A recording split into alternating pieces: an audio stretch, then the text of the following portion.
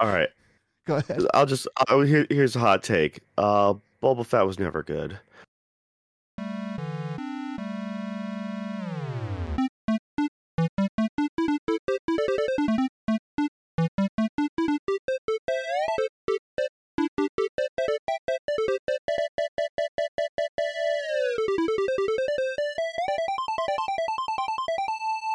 Hello, and welcome to the bottom of the internet. This is another Dead Pixel, the podcast that always remembers to leave the toilet seat down. I am your host. My name is Nick. Here with me today is the man who became the first human NFT. It's Joe. Joe, how you doing today? Yeah, well, I'm doing all right, but unfortunately, me being the NFT, that wasn't my idea. That was actually done against my will. My lawyers are looking into it, trying to get me free from that. Because I mean, everybody hates you now because you're an NFT. Well, they don't hate me personally. They just hate what I represent. And, once again, it was supposed to just be a short clip for YouTube Shorts, and somehow they turned it into an NFT. I mean, it's like, who knows? There's just a one button away from doing something stupid to doing something evil. I mean, I see. I see what you're saying. So, but you're also saying that that you want people to separate the art from the artist, you being the art, and I don't know who made you. But they would be the artist that is trying to basically steal money from people. Is that what I'm hearing? Yeah, and I guess I'm easily duplicated, and you can easily just slap a number on me and just print. So I'm like a dime a dozen. I'm gonna have a JPEG of you as my profile picture. Well, it's just just don't give any Ethereum to it and you'll be fine. Seriously though, if you were an NFT, what company or person would make you? So as you are, what company or person fits with, like, I would make a Joe NFT? I mean, I guess besides another Dead Pixel. Yeah, I know that would be about it, right? Probably some recovery group or something, like some PSA warning being like, don't go to Vegas and don't gamble or else you're gonna wind up like this guy, a couple $100 down.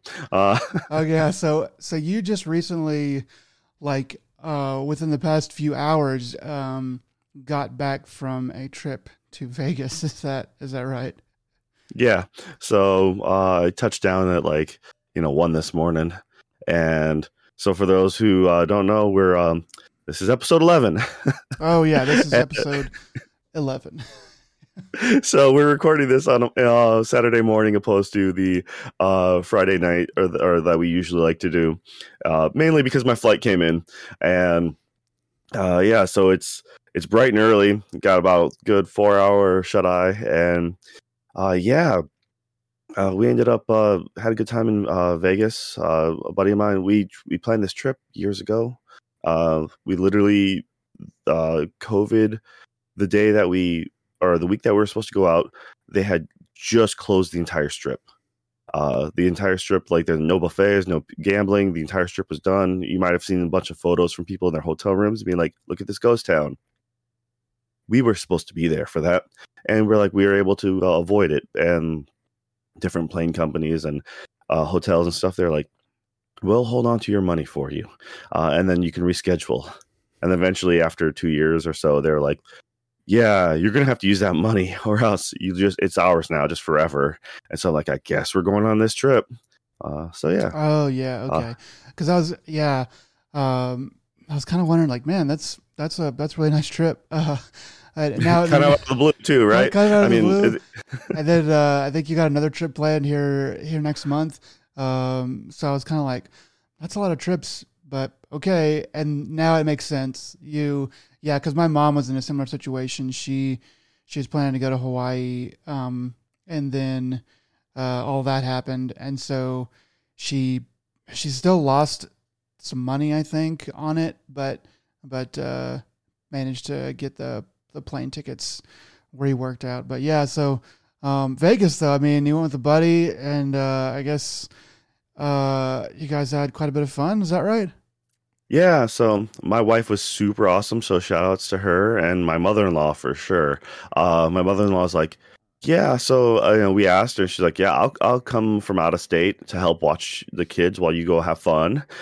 So yeah, my not even 3 month old, she was like, and my son, they're both being like, I'm sorry, kids. You're gonna forget about me anyways the moment the door shuts, so don't worry. Uh, yeah, we touched down. We ended up doing a bunch of stuff. Uh we did the we went up to the, I think it's called the Qua. It's Caesar's Palace spa, and that thing is like wicked expensive.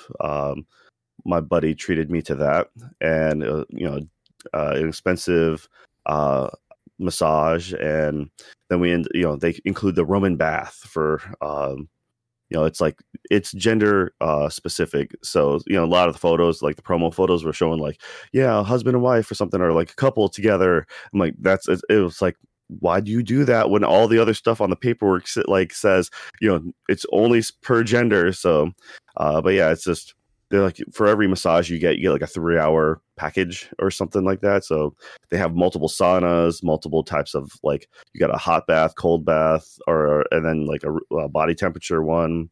uh yeah, it's just, we just lounged and just slothed it out for a good 3 hours, and that was a good time. We went there, we saw a couple shows, did the MJ Live, uh not to be confused with the Michael Jackson 1 show, because that one is Cirque du Soleil. MJ Live is a tribute. So that's about a little over an hour long, and that one was really cool. It's funny you should mention that, but like I did, so I had the last company I worked with, the headquarters were in Vegas, and we had a retreat there, and one of the things that they had us do was go to Cirque du Soleil, and we did the Michael Jackson Cirque thing.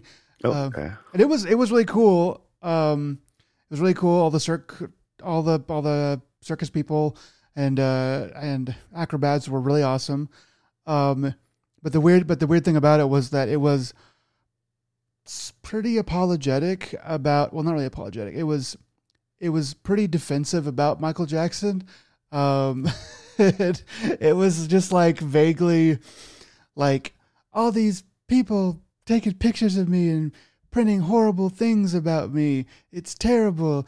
And so for those who don't know, Cirque du Soleil generally has a story behind their bit. And it's like a rock opera, like adjacent. They take the music and then they kind of form their own tale to tell. I don't know anything about the Michael Jackson one. But I did see last time I was in Vegas, the Beatles Love one. And so they take all the Beatles music and they kind of make their own story to it, and starting off from like World War II essentially.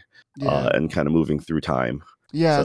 So it was just sort of like, okay, I guess that's all right, but the acrobats and stuff are really cool. But anyway, that's my Cirque du Soleil story. Go ahead.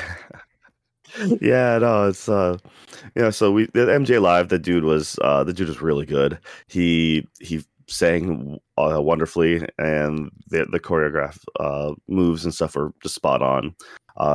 We were up and close. Yeah, it's funny because we were there waiting in line, and this one couple that was behind us, it was her birthday, and because we were there early and we had like the expensive seats, her and her husband chose to sit right at the table next to the stage, just right up against it. We wanted to be a little more comfortable, so we were a little further back in a booth, and we're like, yeah, this is good for us.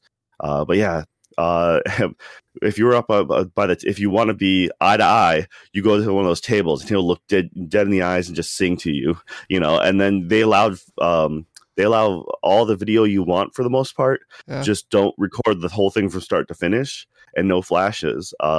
But they were really cool with camera work. So some of the people up in front were just recording, and he would be singing, and then he'd look dead in the camera and start singing to the camera too, for like, on your cell phone for a hot sec. And it's pretty cool. That cool. Dude really worked the crowd well. We saw that. We also did the Tournament of Kings at Excalibur, which is their version of Medieval Times. Yeah. It was actually pretty good. I was surprised how good it was, because we have a Medieval Times by us outside of Chicago, and that one's good. But it was funny because this arena is much smaller in scope compared to that one, Medieval Times. So Tournament of Kings, like you have the three different seats, and like from the cheap seats, quote unquote, to the expensive ones was like a difference of like $7. And we're like, for $7, let's pick the front row. Let's pay for that. And we had some Canadians to my right, and we were all seated. Different countries were listed as your seating areas, and so front and center on one side, on the bottom side was like Dragon, and the rest were all countries. Dragon, I guess, is supposed to be just England, like a generic England. Okay. Slash also potentially the bad guy. But then opposite of Dragon, right, front and center. So like the 50-yard line, if you were, because it's an oval shape, was Russia. And so we were front and center in Russia, and never cheered so hard for the Russians ever. That was great. Our dude was unsportsmanlike. During the horse races, he hit the dude in the back of the head, and us and the Canadians next to us, we were just like hooting and hollering, screaming. It was a good time. I love Canadians. I've met a lot. There was one that I didn't like back in Japan, but every other one I've ever met has always been really great. It was funny. They were always my best drinking buddies in Korea for sure. But usually, like 90% of the ones I met were outside the GTA, Greater Toronto area. Okay. So okay. Is that on purpose? GTA. They refer to, like, if you say GTA, they'll understand, because there's like Newmarket and stuff like that.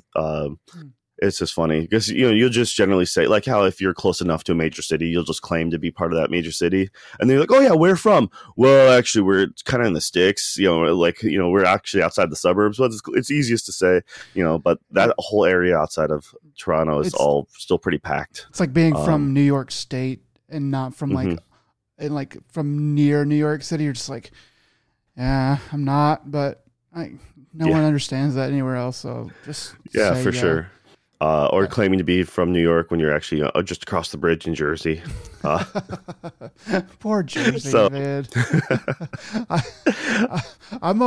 I feel like I don't hate Jersey as much now because of Vinny Caravella always talking about like living in Jersey and stuff, and a few other people, because it's like, man, they're... Yeah, but Jeff Becklar makes me be like, yeah, no, Jersey gets the rep it deserves. Is he born and raised Jersey boy? Yeah, he lives in Hoboken, and he talks about how Hoboken gets a bad rap, and it's just funny because one of the things was like Hoboken is in Max Payne 3, and they make it look like the most like scum part of the country, because it's only there for a hot minute, and then as Max Payne does the murder, and then he's like, I gotta leave country, so he goes to Brazil to do the Man on Fire bit, Okay. So I never played the Max Paynes, but okay. The third one was done by Rockstar, so they just like, let's just take Man on Fire and then make it into a game. Okay. So that's a really good Denzel movie for sure, though. Yeah, I liked it. I mean, not to jump off onto that. It's the remake. There was an original Man on Fire that I never saw. Yeah, like I liked it. I saw it kind of later and on TV, so I wasn't like enthralled with it. Maybe if I had seen it whenever it came out in theaters, I would have enjoyed it more. But anyway, yeah. So you were talking about Excalibur. Screaming with the Canadians. That whole show is totally worth it. They'd give you, it's a meal and a show together, and we went from that. We did I'll talk a little bit more about it later, but we went from there to an escape room right afterwards. And it was a Saw themed escape room, so it was officially licensed. Yeah. And that was a good time. And we ended up going to a video game bar later that same night. So it was a long evening. You were texting me though and saying that the Saw escape room was really awesome. So I've done like 2 or 3 escape rooms, I guess at least 2, and they were good and fun, but I was wondering what you thought about this one. All right. Well, we have for example, we have a couple of them where I live, and there's different tiers of difficulty, and it depends on what size groups. Generally speaking, if you have they'll dumb it down for you. If it's also it depends on the size. So the scale for like one of the ones here, it's like $20 for an hour, or no, $20 for like a half hour escape room, but it's only for two people. A minimum, and then they'll have like maybe $30 or something like that for a four person or more. And yeah, this one was, I think it's starting out at $50 a person, and then you can get like a VIP package one, which is like $100, and that'll add a few more actors. And you're like, wait a minute, when you're reading that, you're like, oh, there's actors. And they often give you like special photo ops and stuff like that. But yeah, for the $50 package, let's see, in order to get there, it's a little north of the main Vegas strip. So it's somewhere between, closer to the the stratosphere, opposed to, so north of Caesar's Palace and stuff like that. And it's also like a parallel to the left side of the strip. So if you ever go off the strip, and especially if you go towards the left, towards the highway, I can't remember the number, but if it goes north and south, right next to the highway is all where the strip clubs are, the gentlemen's clubs, and the firing range and stuff like that. So and then there's nothing else there. It's just all empty, dead buildings. So it looks very vacant. So there's no way you're on that side of the town being like, I was just lost. I wasn't at the gentleman's club. You know where you are, buddy. Yeah, exactly. There's nothing else we're driving past all of that, and all of a sudden it's just like our Uber pulls us over, like oh, here's your spot, and we're like, huh? It's like the outside is like a butcher's company, and we're like, oh, that's kind of neat. So it's set up to look like I forgot the name of it now, but it's just a butcher, like the theme. So yeah, you go there and you're waiting, and they have two different shows there. They have a Blair Witch one, and they have the Saw, licensed one. And we went for the Saw. Turns out it's actually like multiple rooms. It's like 7 rooms roughly, with something like a 7 to 10 minute timer in each room. And so they are based off some of the different puzzles and stuff, or off the movies. For example, you have the one furnace room. So it's like you have codes you have to get through to different doors and to escape or to get further in.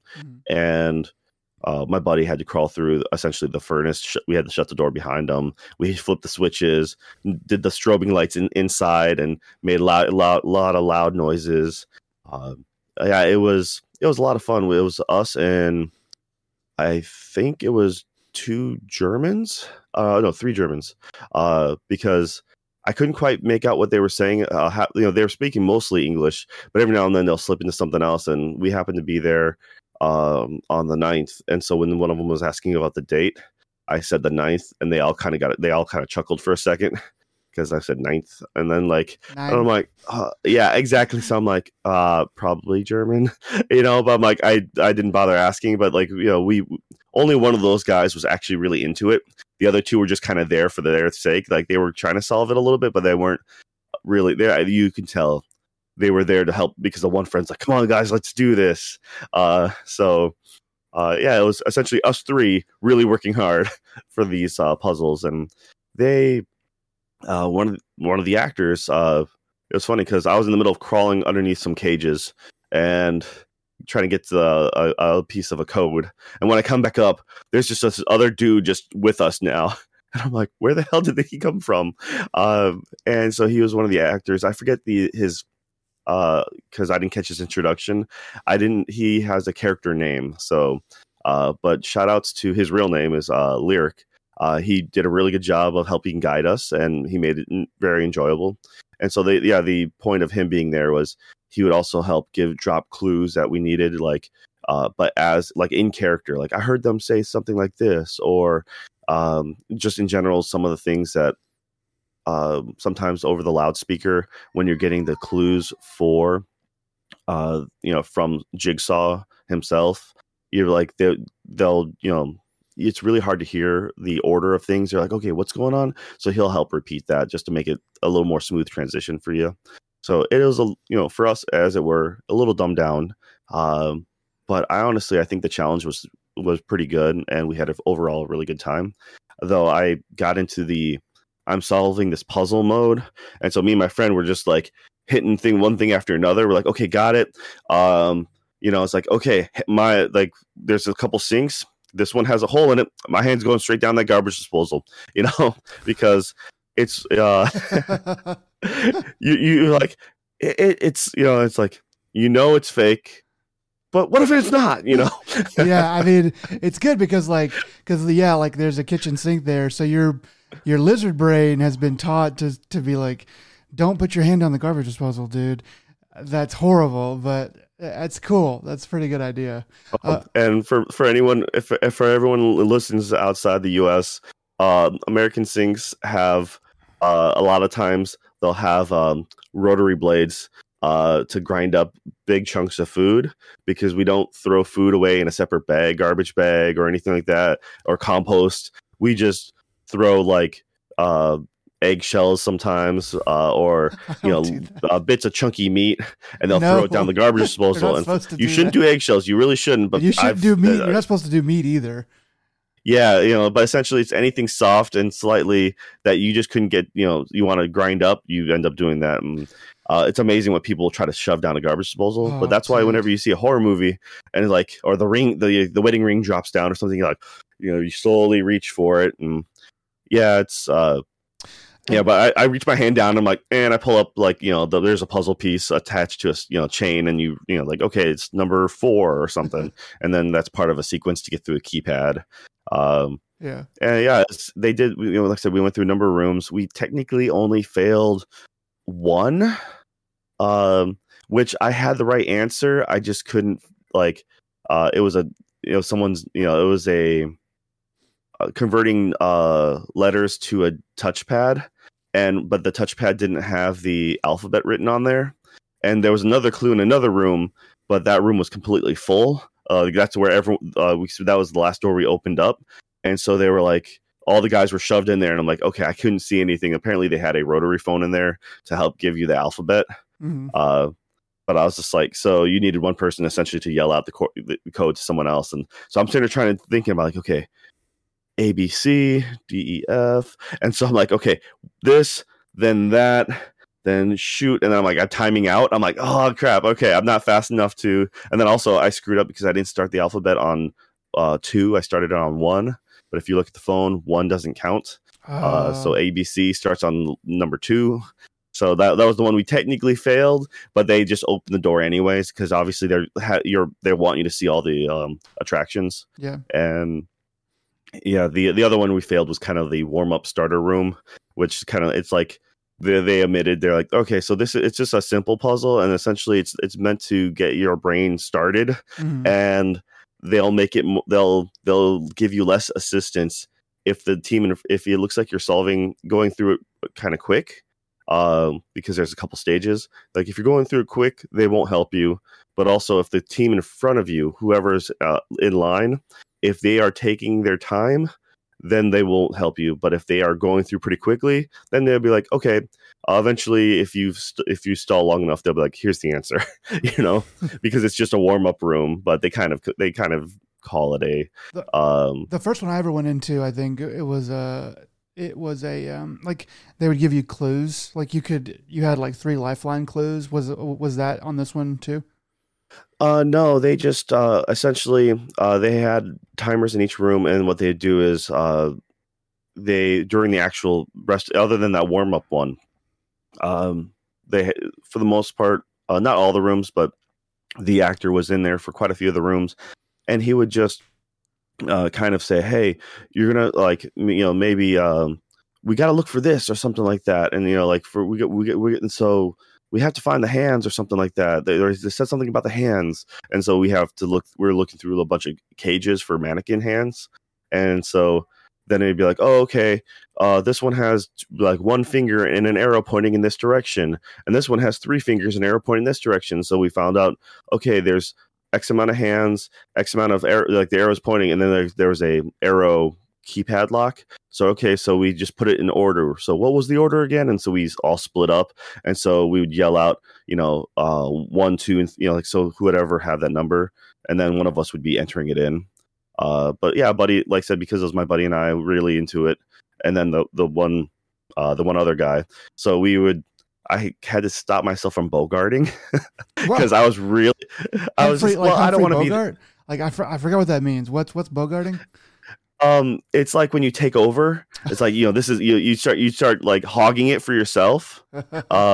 Yeah. Because I was like, I understand, my brain's clicking and I'm moving way faster, and so I was like, okay, here I am. So it's like, because you're reading the waiver for all the things you have to sign off on, and one of the things is like, there's a possibility you can get dirty from this, from some of the stuff and blah blah blah, and crawling. And I'm like, wait, crawling's on this? So that way, like, we got to this one room, and that's when I was like, oh, there's a gap here.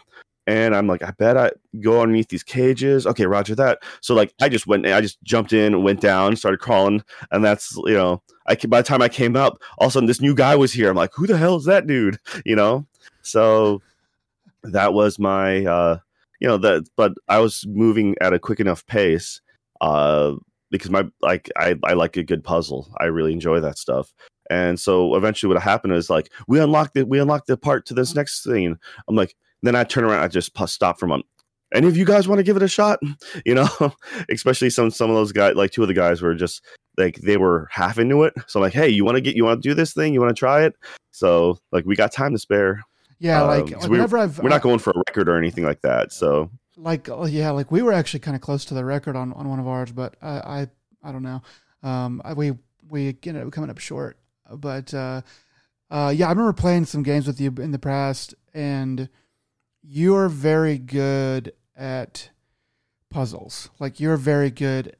It's not even so much at figuring them out, because it's like, I might be able to figure them out as fast, but you can like execute on a puzzle like really, really quickly. Like, I mean, I could, if I really focused and got down, I could probably do that, but you kind of come to it naturally, I think. So you're the kind of person that I would want in an escape room. The ones that I've been in, they do a pretty good job of giving different puzzles. Like, there was one I went to in Vegas, and that one wasn't as good, but the one in Hawaii was like, they had like 3 different puzzles going at any one time. So as long as you didn't have too many people in the room, everybody had something to do most of the time. So like, I like that, because then it's like, it's not just letting like one person, do it.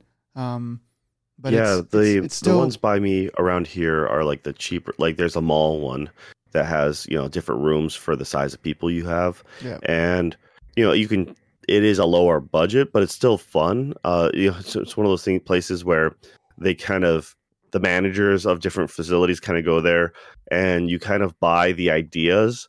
It's like buying a board game and then displaying that board game at your facility. So you kind of get these in almost pre-made kits, right? So everyone kind of gets the same pieces, and it's, but you're setting up your own room. And yeah, these ones, they're nice. Like, my wife and I, we ended up, if you get the time of the day, like the high score, for the quickest time, you can write your name on the board and stuff like that. And we got that for this one that we did, that was a 2-man team, but we got it at 15 minutes, and we should have had it at 10.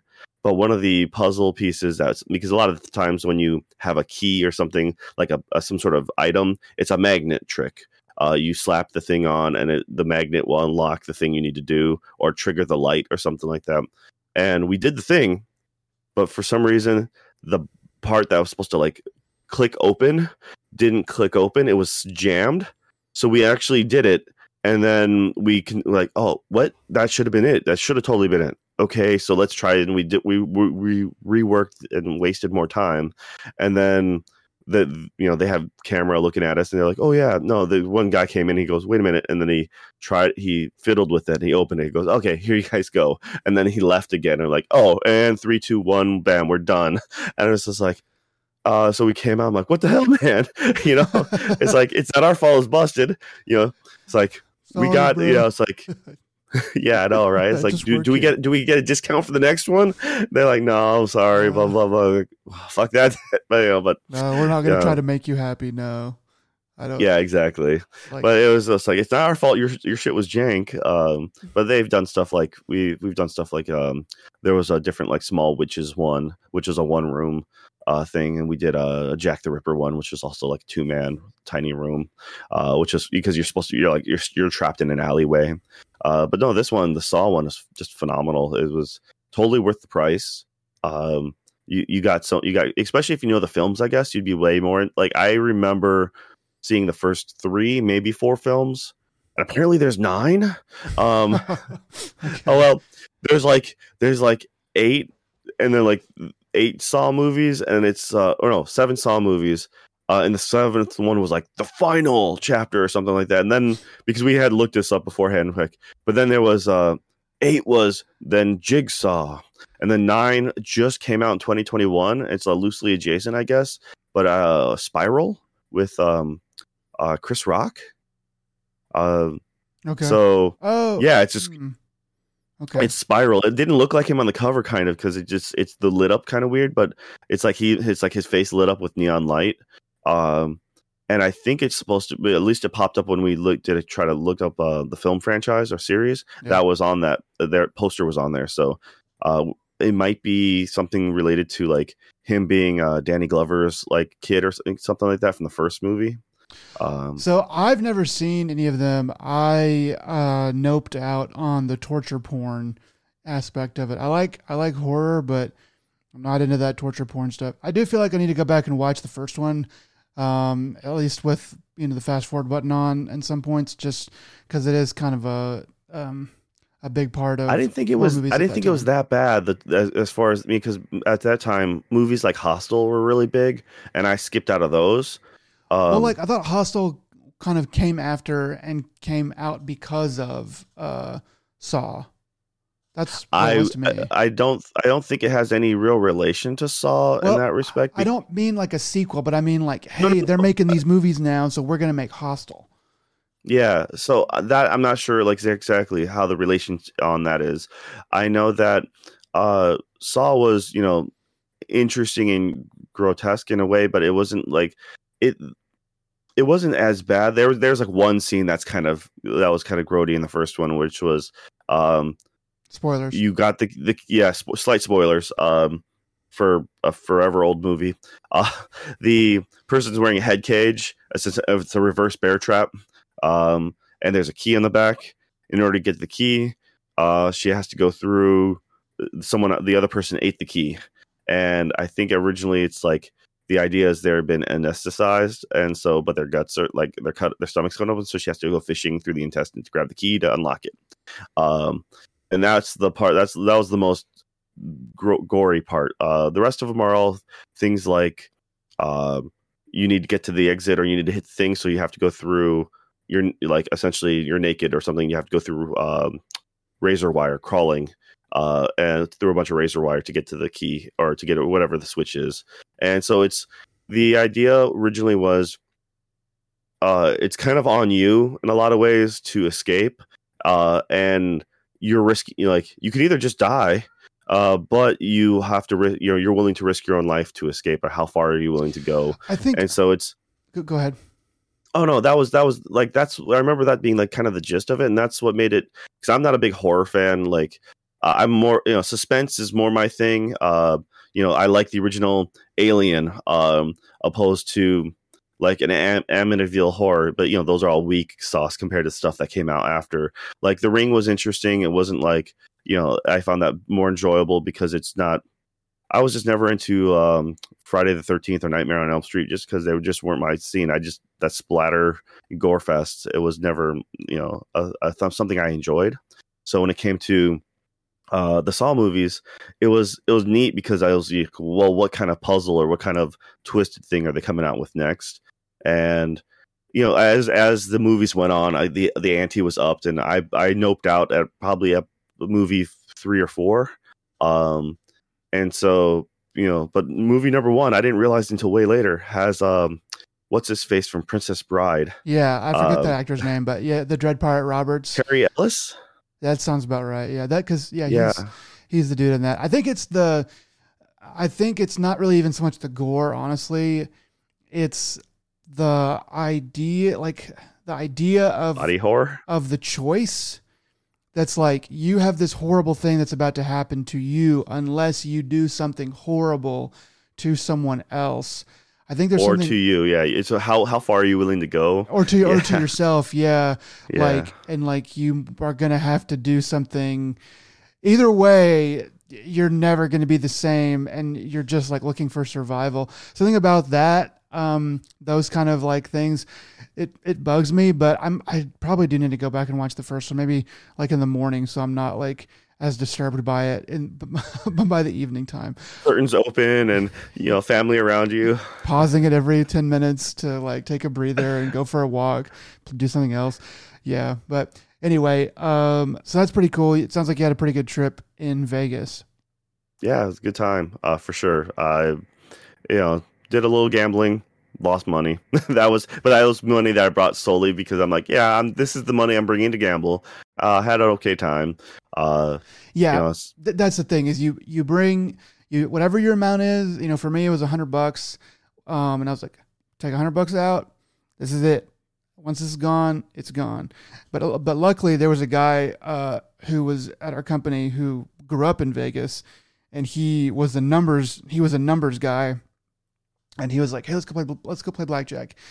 And he was really nice about it, but he was like, he was like, will you just listen to what I say? Like, will you just do what I say?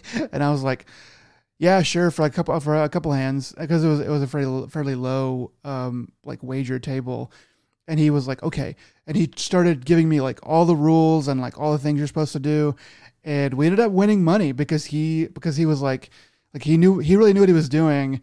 And sometimes like his thing was like, look, you can play blackjack and you can beat it.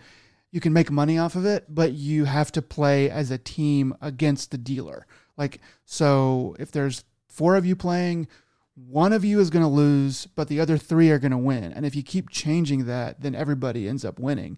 And then like you tip the dealer and stuff like that. But anyway, that's just my short story about blackjack. I was actually able to win like $150 or something off of it. And I was like, sweet.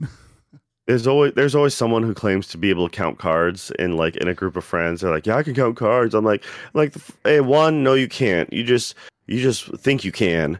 Some people can actually do the numbers, but then when you go to Vegas, it's like, can you really count 6 decks? Well, because it's just not a single deck that they use for blackjack. Unless you go to a offshore one. People can, but as I understand it, you have to be pretty good at all that stuff to be able to count cards. And finally, if you do count cards, they know you're counting cards and they will ask you to leave. Like, that's like, yeah, it's possible. You can train and do it, but they know about that and they don't allow it. Like, like they just ask you to leave. And then they make you leave if you don't. So, yeah. Like you leave one way or the other. So, yeah, anyway. no. So, Vegas was a good time though. It was funny because we were there and right before, now the Super Bowl's coming that way. And so the entire time we're there, they're like super strict mask mandate. And then come Thursday, they're like, Thursday evening, I don't know where we were at a casino and they're like, yeah, you don't have to have your mask on. We're like, what? And then we looked it up and you're like, sure, after school on Thursday, like that's when the mask mandate lifted. And we're like, wait, why is it all of a sudden okay? And then I'm like, oh, there's like a UFC fight and then there's the Super Bowl. like they want all the guests to come by being happy and not being crabby because they have to wear masks, and then all the good photo ops you do, your Instagrams, Twitters, all that. I'm like, if everyone's happy and smiling, by the time they actually get COVID, and they'll already be back home, and it's like people won't really be hating on Vegas, and they already got their money, so it doesn't matter. Yes. So. That is, and so out of nowhere, just overnight, it was like, hey, it's okay to not have masks outside. So inside casinos, it's on their rules, it's up to them. But for the most part, and we're like, I'm still going to wear my mask. Yeah. I don't trust, especially now there's more of you more of you assholes out there breathing on me. I'm going to be a little more as safe as I can. Yeah, that makes sense. I was going to ask when the UFC fight was, but I guess it doesn't really matter because by Thursday, you've got all the press has to be there for the Super Bowl. So you've got you have tons and tons of people on camera and people, stuff like that. So it makes sense. The money wise, I understand why they're trying to do that. But anyway, that's pretty cool. So we've kind of already gone into what you've been watching, sort of section of this, with, your Saw. I mean, I just put your Saw Escape Room and stuff like that in here. But I guess we'll switch over to me real quick. So yeah, sure thing. I have been watching the Book of Boba Fett for the past several weeks. I think that the last episode just came out on Wednesday, so I did finish this first season. I don't know. I don't know anything about this, so explain it to me because, Okay. I literally just saw it. I stopped watching the Star Wars stuff. I didn't care about the whole Mandalorian. I skipped that whole thing too. So yeah, just what is the Book of Boba Fett? Well, so unfortunately, I can't really explain the Book of Boba Fett without talking about the Mandalorian, at least a little bit. So I'll mark or I'll speak aloud whenever the spoilers are coming up. But I guess first of all, how do you feel about spoilers on this? You can give me the spoilers. I don't care, mainly because I used to know a lot about the old Star Wars lore back before they retconned everything. So sure. I mean, Star Wars has lost me. I kind of it's a property I really liked, and they've just kind of driven it into the ground, and now I just don't care. Yeah. So go ahead. Okay. Spoil away. So I might need to, and I'll just let you know.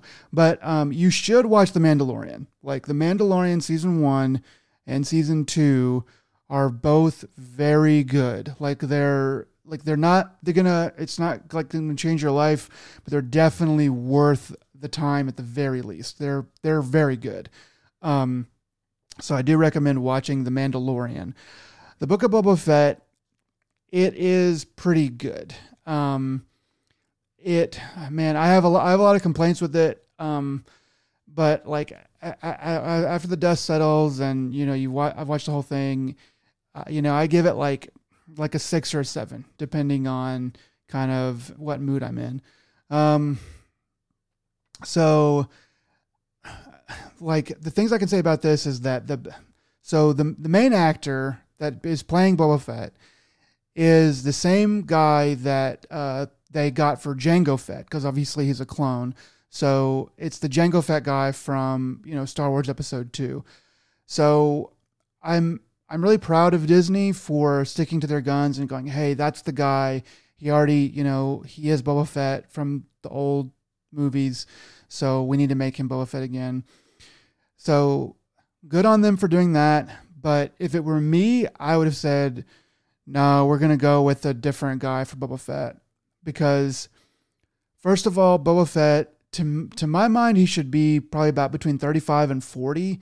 If you follow the timeline from episode 2 all the way up to where we are now. I could be wrong about that, but that's the way it seemed to me.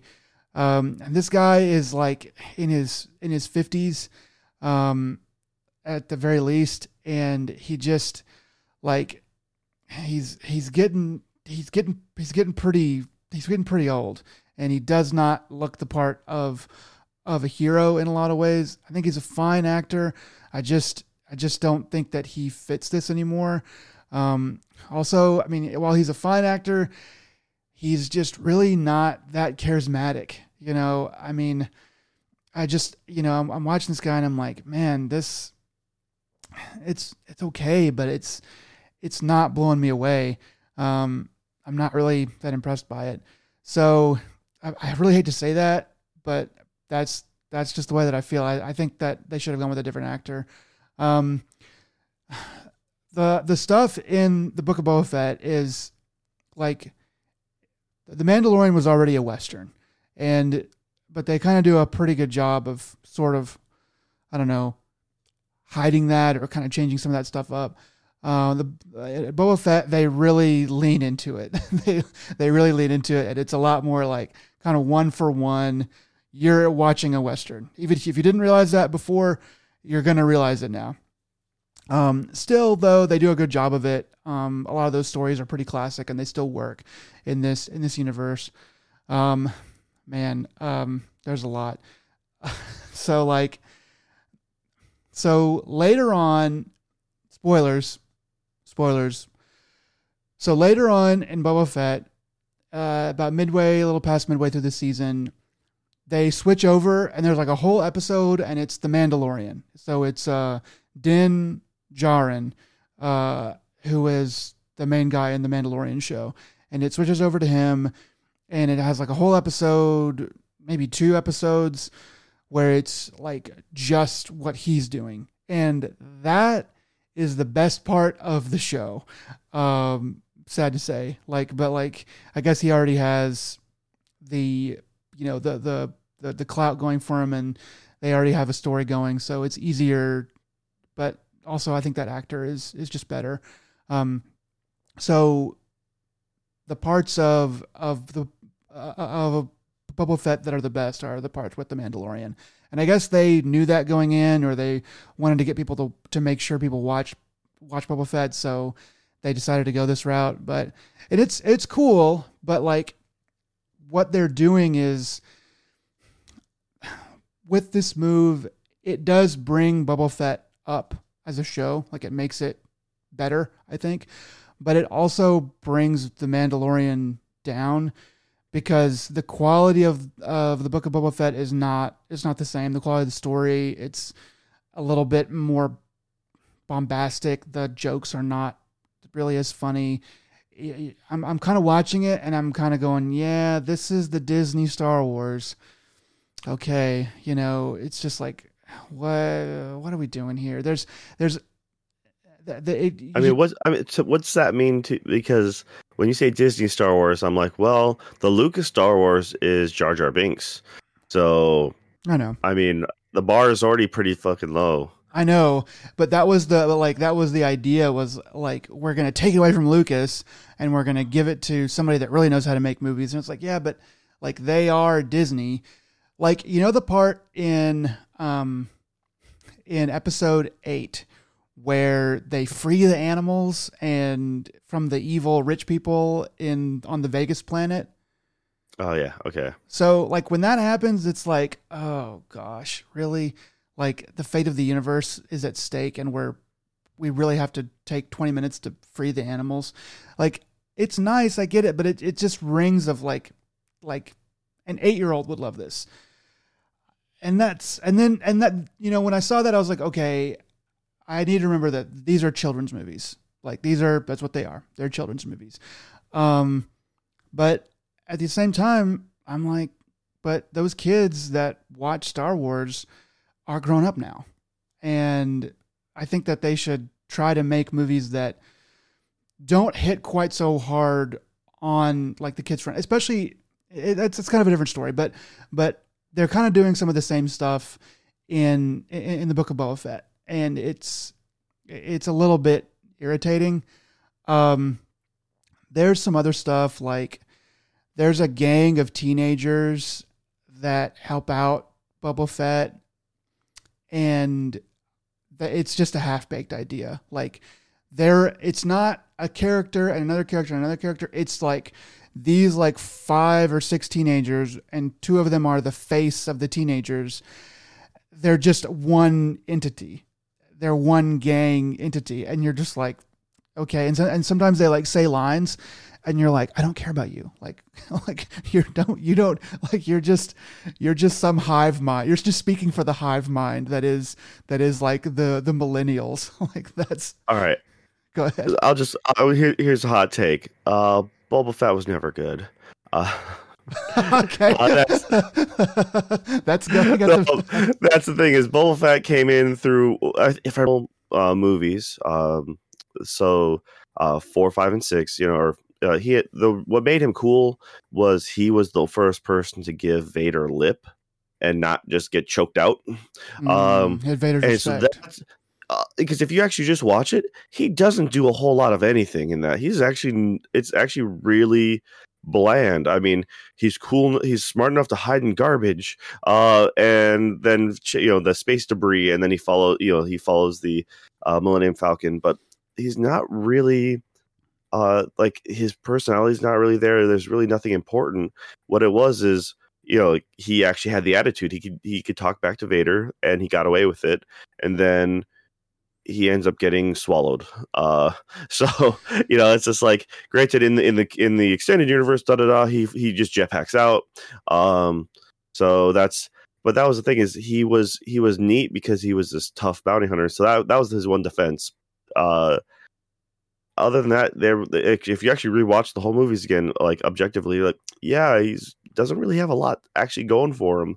It's the fandom that really rallied behind him and supported him for forever until they finally started until the Clone Wars came around and here's his backstory, and I think that to your point, I think that Boba Fett is the beginning of the evidence that everything that's cool in Star Wars is an accident because with Boba Fett, I mean, that's my own hot take. I'm not sure even how much I really believe that, but I think I could make a pretty good defense because with Boba Fett, like they didn't realize what they had, they didn't know like how cool he was, and then they make him go out like a bitch at the beginning of Return of the Jedi. It's like you could have, if you didn't have time to use him, you could have at least let him escape or something like that, but they didn't. They're just like, don't care. This character, basically like defeated our heroes, in the last one. And so, but like, who cares? We're just going to throw them away. So yeah, I am kind of with you. I think Boba Fett is cool. I do think that the idea of him is cool. But my caveat or my change to agreeing with your opinion is to say that, he has been mishandled, or he was mishandled back in Return of the Jedi. Oh yeah, for sure. I mean, but then again, you got to realize between, episodes 5 and 6, Luke rested or stayed by the bonfire or whatever the hell you want to call it, and put all of his experience points in, and then leveled up to that new Jedi. So that therefore you're like, I don't know what happened, but between that, you got a new saber, and now you fucking like powered up immensely. And you know what? We're just gonna overlook all that and just start you off OP. That was kind of but those movies were. You couldn't go into the nuances back then. It's actually, they're still great films. It's just, so the whole Clone Wars bit, I'm like, going into the whole concept of, mass producing these clones, and yes, they're based off of Mandalorian. And once, I know more about Mandalorians than I probably should, all thanks to, like Star Wars Knights of the Old Republic and, their old, like a lot of the old, books that are no longer. Well, I had a couple of roommates that were just massive fans, and they read all the extra material. And thanks to them, even before episode 3 came out, I knew they already read the book, and so they told me more about General Grievous than that's actually ever shown in the movies. And I'm like, oh, that's really cool. Yeah. And I love learning that extended universe stuff. So that was always really fascinating. And then all of it got just retconned. So I'm like, okay, well, I'm not going to bother trying to learn the new stuff. Though they did make the one general or admiral, Tart. Oh crap, I can't remember his name now. Grand Moff the guy, Tarkin? Yeah, the one who CG'd in Rogue One. No, he was in the original series, the original movies, he was the older guy who survives, or for he call at one point Vader calls him friend, you know. And so it's just like they made that was one of the first separate books they made, as the Disney owned them, and like, okay, here's the first, and then that was I was curious about that, because you're like, okay, you're just doing this weird thing about this guy, just the spinoff, like who kind of cares? But then upon thinking about it, like, yeah, he calls him friend. Vader, doesn't say that about anyone else. And so having a book about him might be neat. I'm not going to go through it. I'll probably do the wiki cliff notes later, and I never did. So, but yeah, I kind of dropped out after watching the most recent trilogy. I know you're a big fan of Rogue One. I really wasn't a big fan of Rogue One. I skipped Han Solo altogether, which apparently that's a safe skip.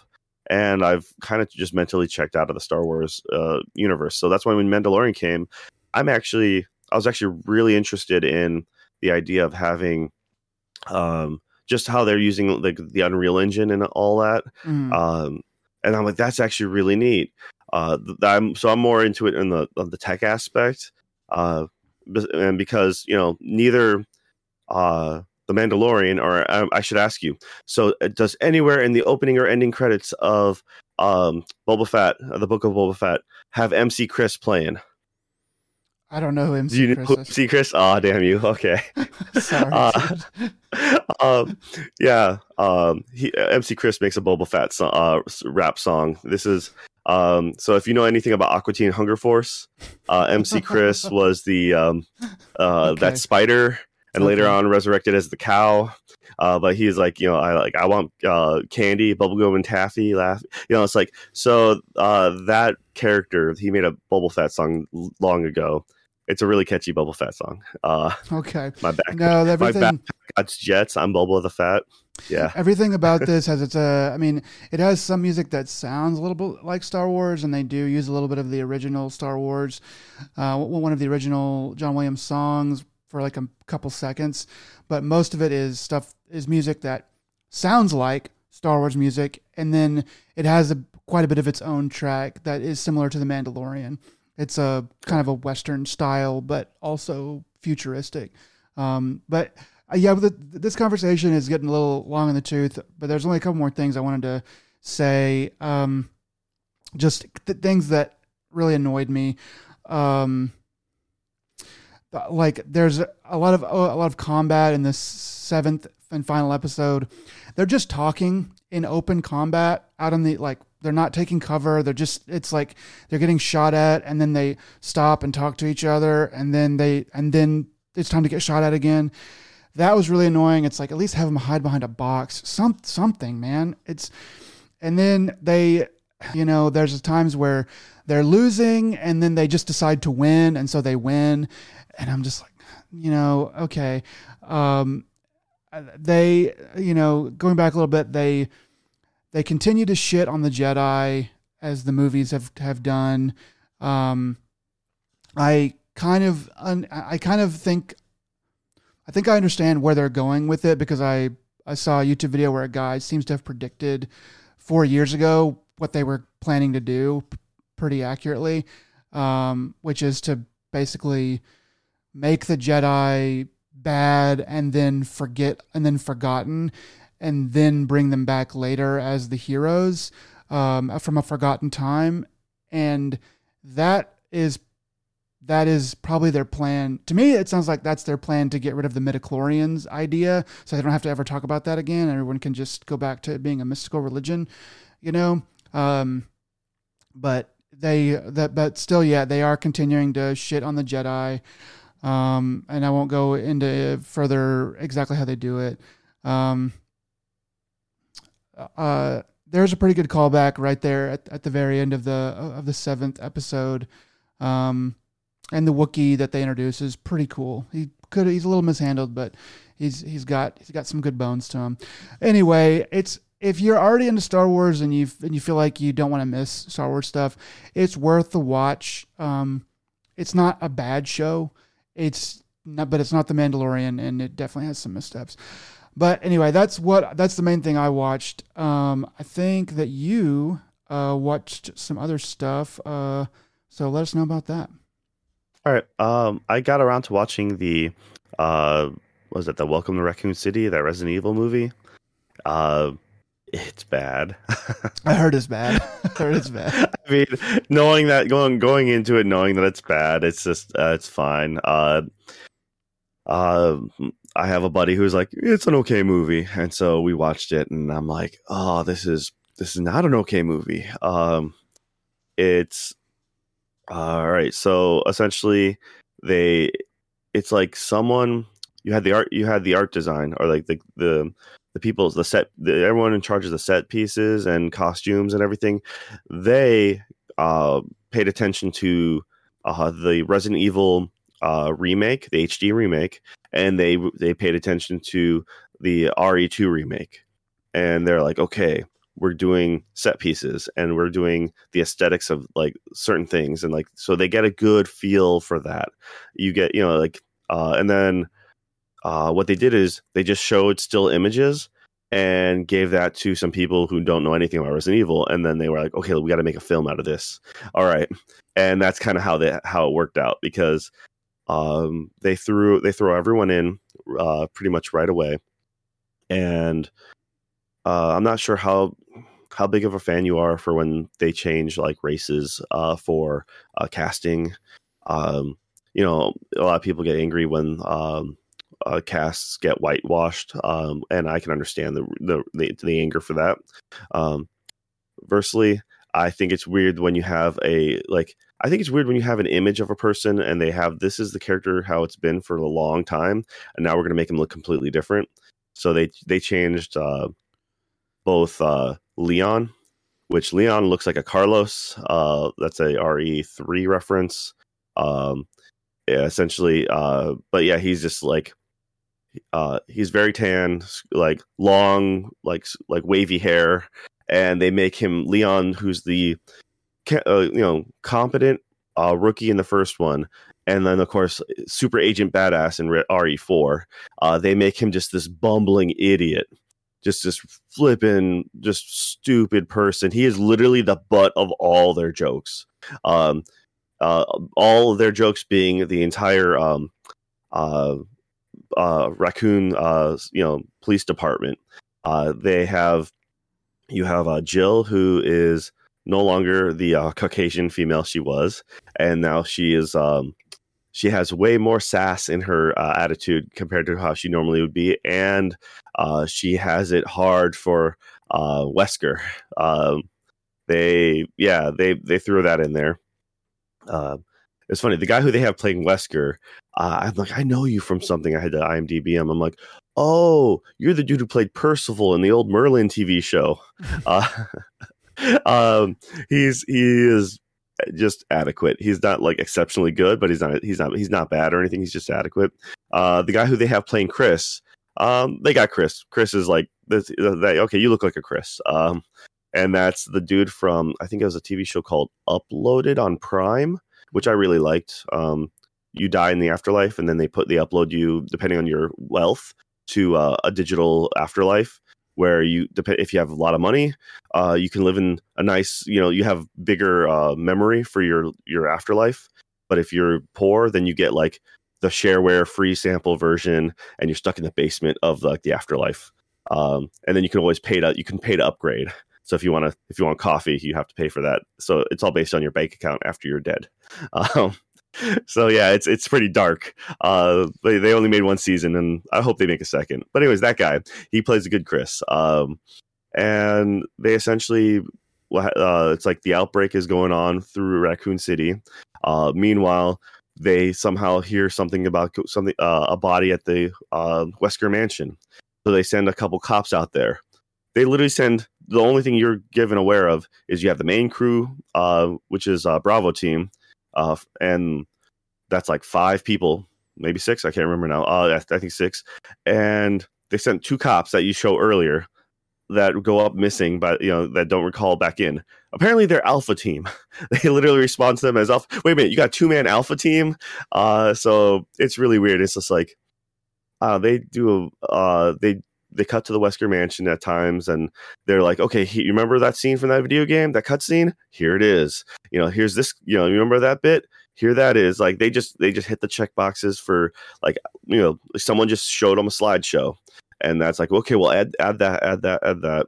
The story is muddled. Yeah, like the acting is poor. Sorry to just interrupt on your story point. It's like, that's fine. There's got to be a plenty of, like, I know there's a lot of shit fan fiction out there. There's got to be some decent fan fiction that you could go and tap somebody on the shoulder and say, hey, we want to use your fan fiction. Can we pay you? We're gonna change it all up. We want you to whatever. But I know Hollywood works in mysterious ways. But to me, it's like there's got to be some good fan fiction out there that you could turn into a screenplay and make a decent movie out of. It just baffles me why they can't. It's really confusing to me why they chose to merge 1 and 2. Because the fact that they, like, the idea is you want to make a franchise, they leave it open ended at the end of, like, here's the birth of this other, like the rest of the series, kind of like it's starting. But yeah, when you kill off Raccoon City, like the way you do when you combine game 1 and 2, what you do is, if you want to, you make an earnest attempt, kind of like when they first made the Resident Evil movies. The first movie is good for what it was, the budget, and all that stuff. So it was actually a solid attempt at making an adaptation, especially back then when a lot of the adaptations really sucked, and you had stuff like Yule Boll making just garbage films. So this was Paul W.S. Anderson, I believe. Yes. Who makes all these Resident Evil movies. And the first one was good, for what it was. The second one was just hot trash. They, mainly for the rubber suit. But that's what you do, is you make the first movie, and then you combine game 2 and 3 into one, and then you can kind of go off. Didn't the second one have Jill in it? Yeah. Or did it have Jill? Well, see, the Jill is the current, like, that's right. They introduced her, I think, later. I'm trying to remember. It's been so long since I saw I think it's the second one, but it might be a later one. But I listened to a podcast where they were going through, because they were horror fans, and they were going through the Resident Evil movies, and kind of ironically, kind of like these are bad, but like which ones are the best and stuff like that. And also they're bad, but they're good because they're bad. And they talked about the one with Jill in it, and they were like, "This is pretty amazing." So I went and watched part of it. I didn't watch all of it, and I do, in the way that a bad movie can be hilariously good.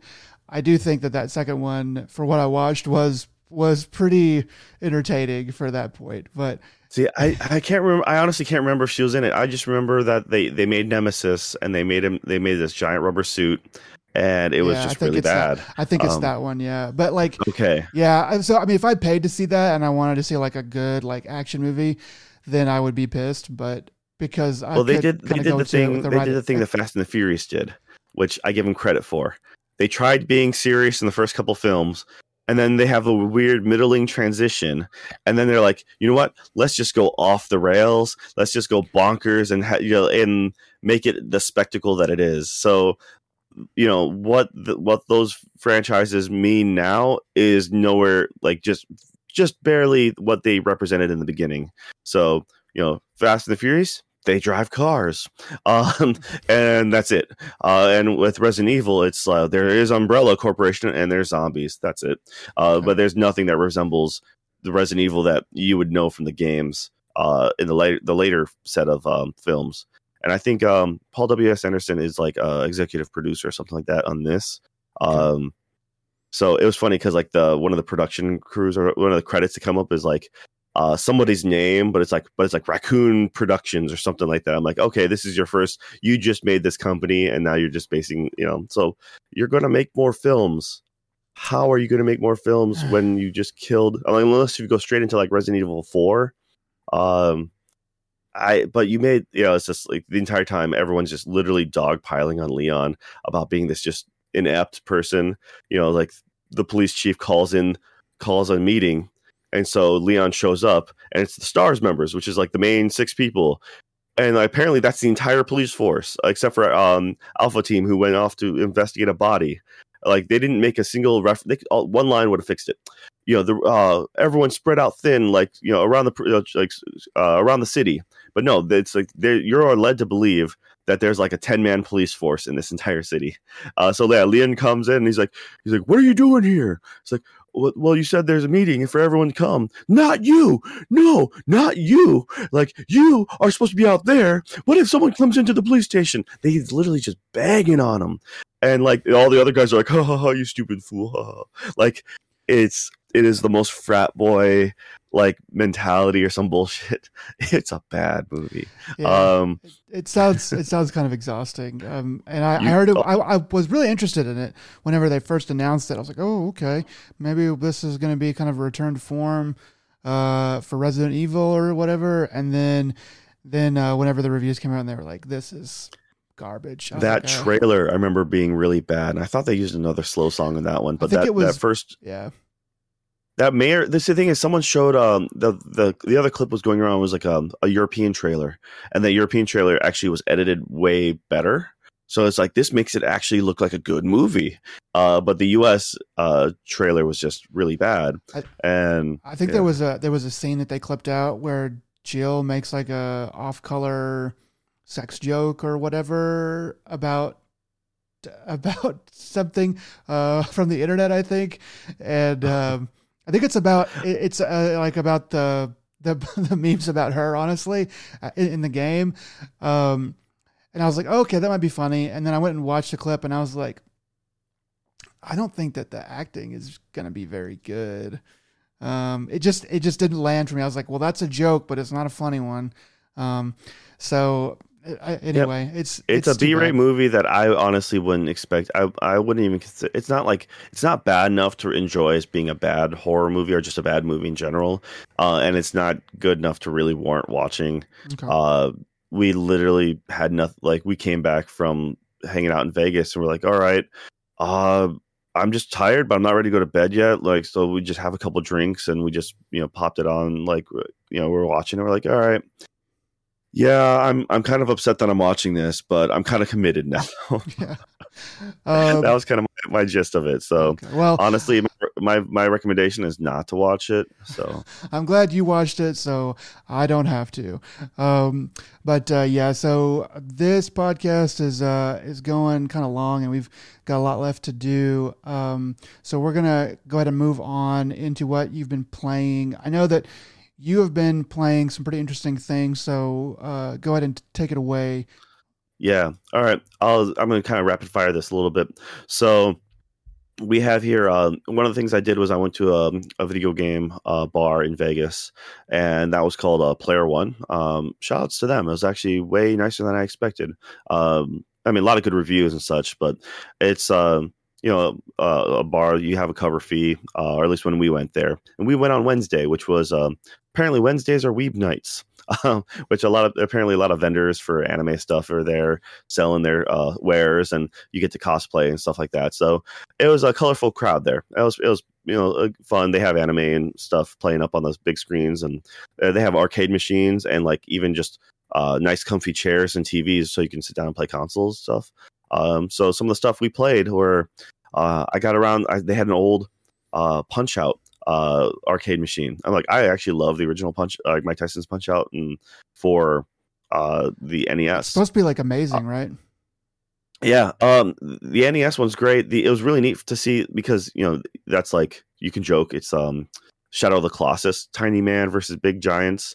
Now essentially it's the arcade game. I've played it before, but it was forever ago, and you're a standard, you're 1-to-1 size, correct, but in order to see your opponent, because you're so big, you're just a wire frame, so it's like the old VR look, it's a scan lines or something like that, so you have a wire outside and grid lines.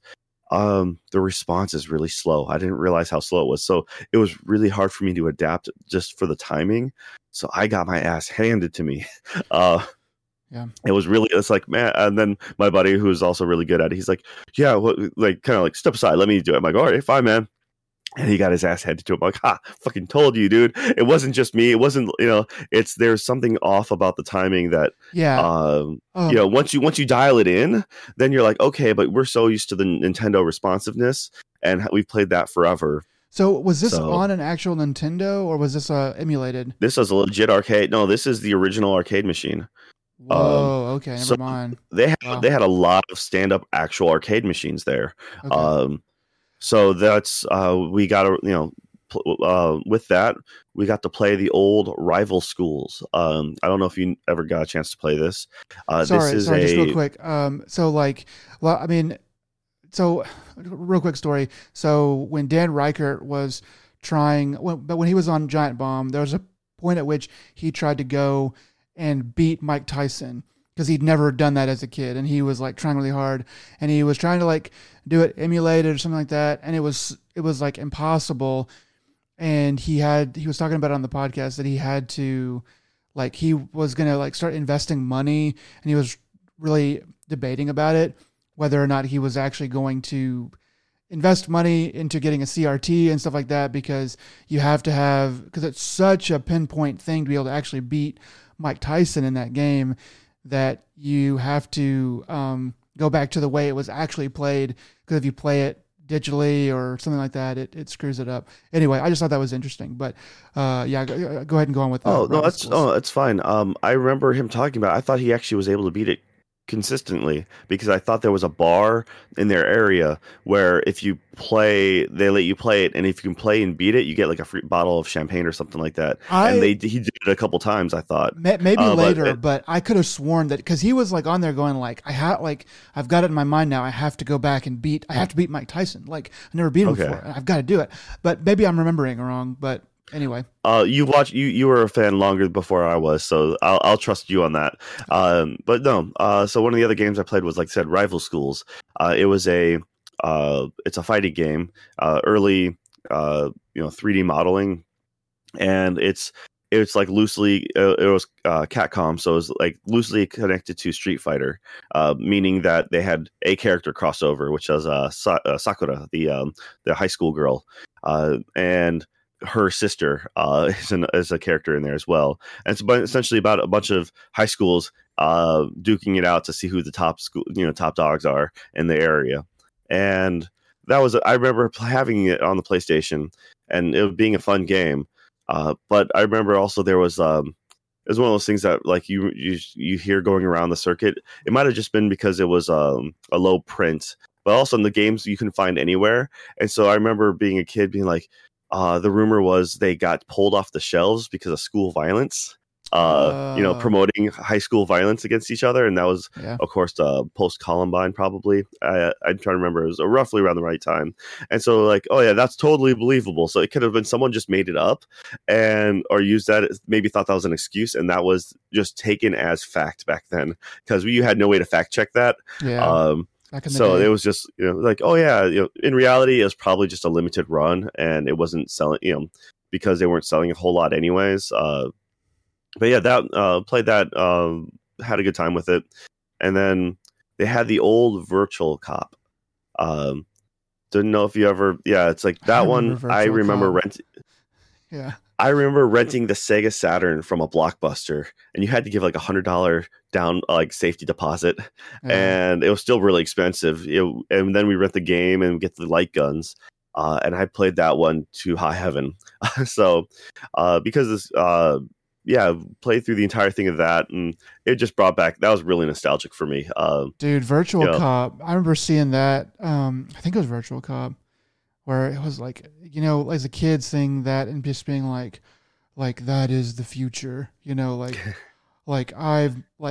I just, like, your brain couldn't even handle it going from, 2D stuff to that, even though it still looks okay now, but it doesn't look as good as it did back then when it was fresh. It's crazy. Well, I mean, when that kind of 3D modeling, even though it's blocky and it looks ugly, that was the cyber future that you were always promised, because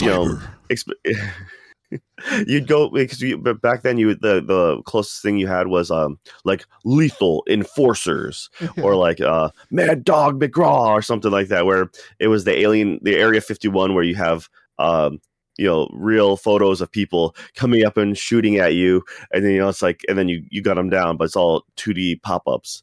And then you had this, which was when you shot, the enemies would react to where you shot them. So if you shot them in the shoulder, they'd jerk back properly.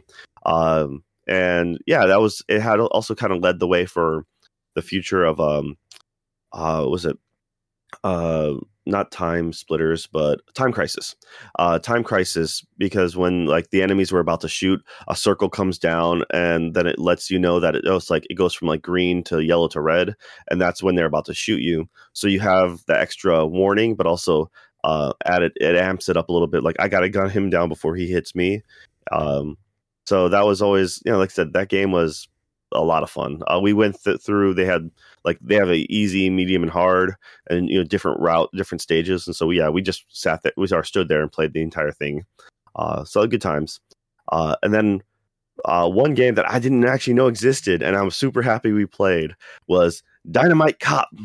So Dynamite Cop is the U.S. sequel to what was the Die Hard arcade game. I forget I don't know what the actual Japanese was, but what they did is the original game came out, and either they had it officially licensed or they just reskinned it when they brought it to America for Die Hard. And essentially it's just a beat 'em up game. So it's a 2-player 3D modeling beat 'em up, and you're running around. It had when the first one was brought to the U.S., like I said, you're going in a big, they kind of do the Nakatomi Plaza, but the enemy is completely different. The motivation is completely different. But yeah, you're wife beater wearing John McClane and female sidekick, just whoever that is. You're like, okay, you need a player too, and we're just going to make it a woman. And it's like this is a direct sequel where you could pick between one of 3 people, and it's more of the same gameplay. It's the same bad guy. Didn't really catch the motivations behind it, but instead of being in a building, it's on a yacht, and you're running through, and as you're playing, getting from one stage to the next. The idea is sometimes they'll throw QuickTime events, and that was really unique for the arcade game. So it's like it'll just, as you show your model running, and it'll like hit kick. So if you press kick and you succeed, your guy would do like a jump kick and knock the other dude out, and that just means you get to skip that encounter, or like hit jump and then you'll like slide underneath a door or something like that. It was silly stuff, but QuickTime events were a brand new thing back then, and so I was like, "Oh, dude, that's really neat." It's like you haven't really seen that in an arcade game before. Yeah, so it's a really cheesy like bad guy and like setup, but it was a fun game. So I like I said, never knew it existed. I didn't know there was a sequel to the Die Hard game. So yeah, that was the arcade games that I pretty much played, and then I just happened to be playing a lot of Taiko. Got Taiko Drum Master on the Game Pass. Went ahead and gave that a shot, and they have a lot of decent songs on there. Turns out I don't mind playing Taiko Drum Master on a keyboard. Obviously drums would be nice because I have it on the PlayStation 2, and those drums are a lot of fun.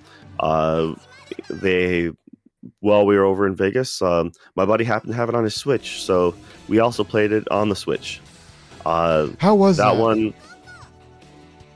I hate the Switch controllers with a passion, so the game is automatically not as good in my opinion. Okay. But I mean, it's a drum game, so wouldn't it be better to have something like that, or you can use the motion controls. I couldn't imagine using those reliably. Now you can play it. Like, this game also came out on PlayStation as well, and I own it on the PlayStation 4. And you use the controllers, and you can remap the buttons. So like all face buttons and D-pad are like, you can make it the red color, and the shoulder buttons is blue, or you can have the inside buttons red and the outer buttons blue on the face pad. So you can switch it up quite a few different ways, and that's not bad.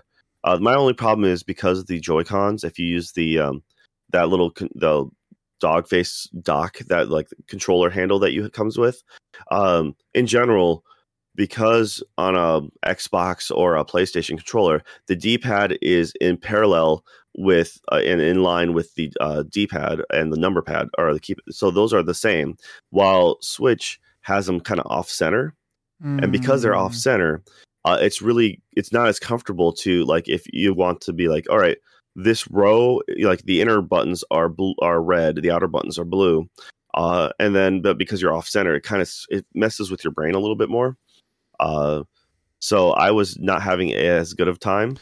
My buddy has a third-party controller, one of those, just like Pikachu controller or something like that. But he had, and that feels more like a normal controller. So that was much more comfortable to use.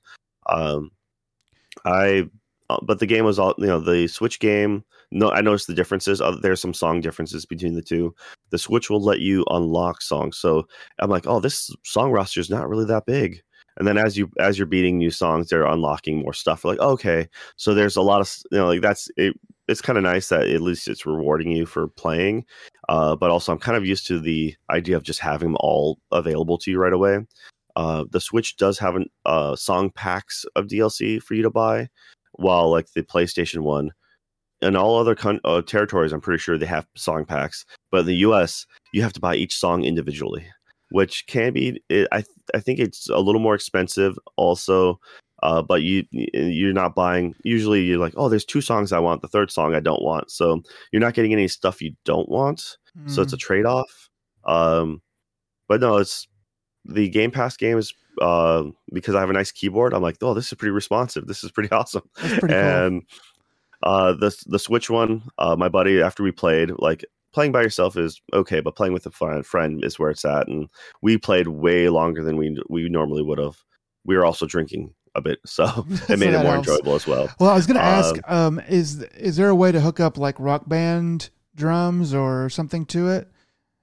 So on the PC, there might be a workaround for that with USB and interface. But as far as the Switch goes, they actually sell Switch drums. Yeah, that's what I was kind of getting at. Is there an extra controller that they sell just for this game?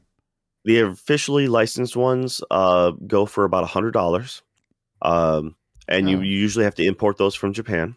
They do make some third-party ones, and I believe those range roughly around $50. Okay. So it's not terrible when you think about, a new controller is usually about $50.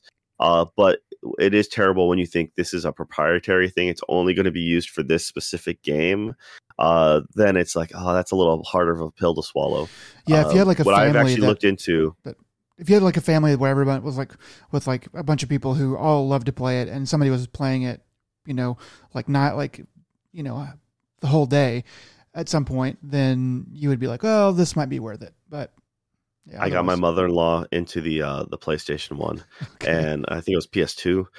So because I had both the old drums for the PS2, and so I actually got her into it. And when we went overseas, she would still have it, and she actually bought like those placemats you have in your kitchen for your silverware and stuff, or your glassware, I mean. Yeah. So in your dishes, so they don't slide. She put that down on the coffee table so she can put the drum, so when she's hitting on the plastic drum, it doesn't slide across the coffee table. She's a gamer. It was funny. And so what I did is, what I want to do is I want to get a PS2 converter to USB and see if I can use that on the PC, because I think if I can do that, that would be worth it, even if it's like $30 or something. But no, Taiko was a lot of fun. It was always an expensive game to play at the arcades in Japan. Then you'd see the hardcore kids who would have their like drumsticks. They'd have like modified actual drumming drumsticks, like with extra tape on the end so they don't cause damage on the surface. But yeah, those kids, they would bring them from home and just go to town. And I'm like, oh, dude, that is pretty hardcore. Wow.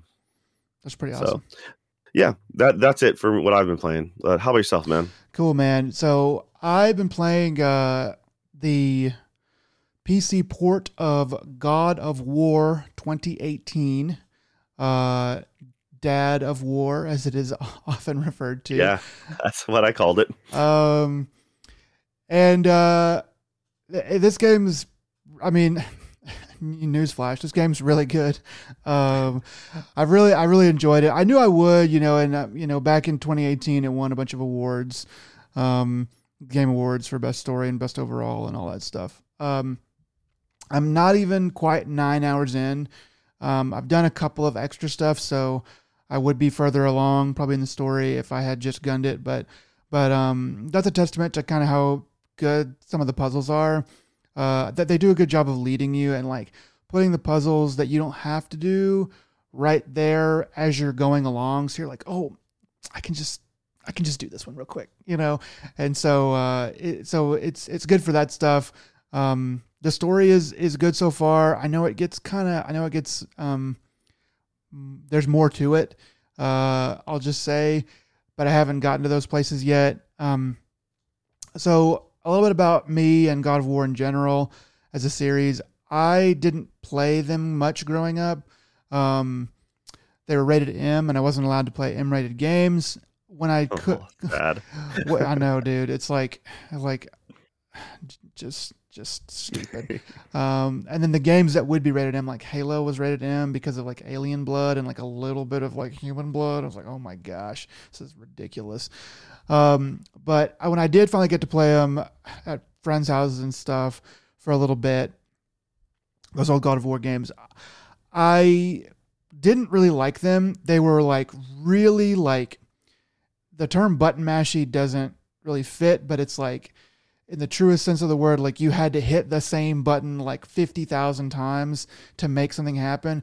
You're like, oh, like that. And I get it, but I didn't like that. I didn't find that entertaining as much as I played it. Maybe if I had time to play it more, I would have enjoyed it. I also didn't like Kratos back then, as he just wasn't really a likable character to me. The games didn't catch me straight away. So I didn't really appreciate them back then. But I always heard people say, oh, they're so good. Oh, it's so good. And I was like, oh, okay. So, this God of War, I've been wanting to play it for a long time, but I didn't have a PlayStation.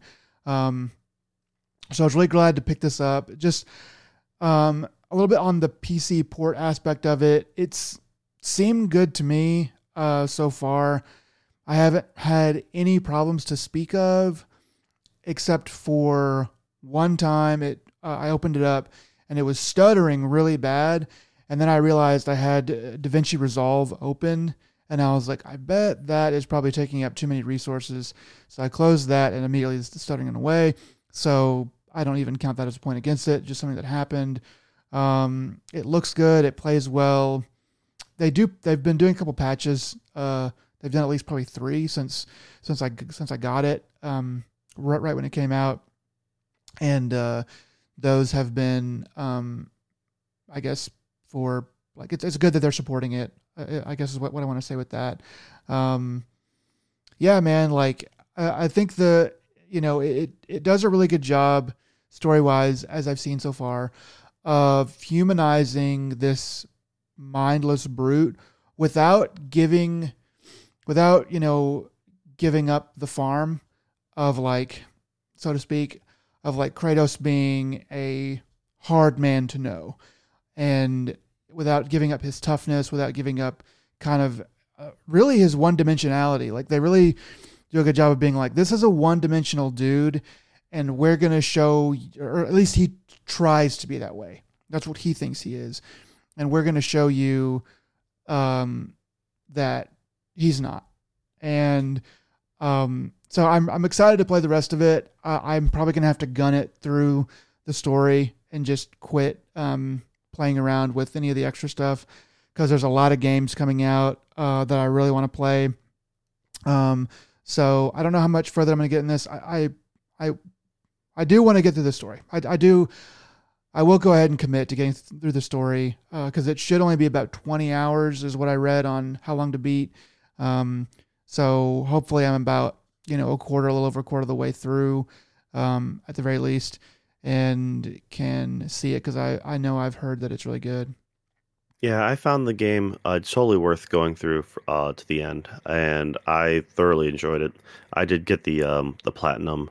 The only real challenge I had was there's an optional boss fight essentially, which I won't say anything so it won't spoil. But it was that one was kicking my teeth in.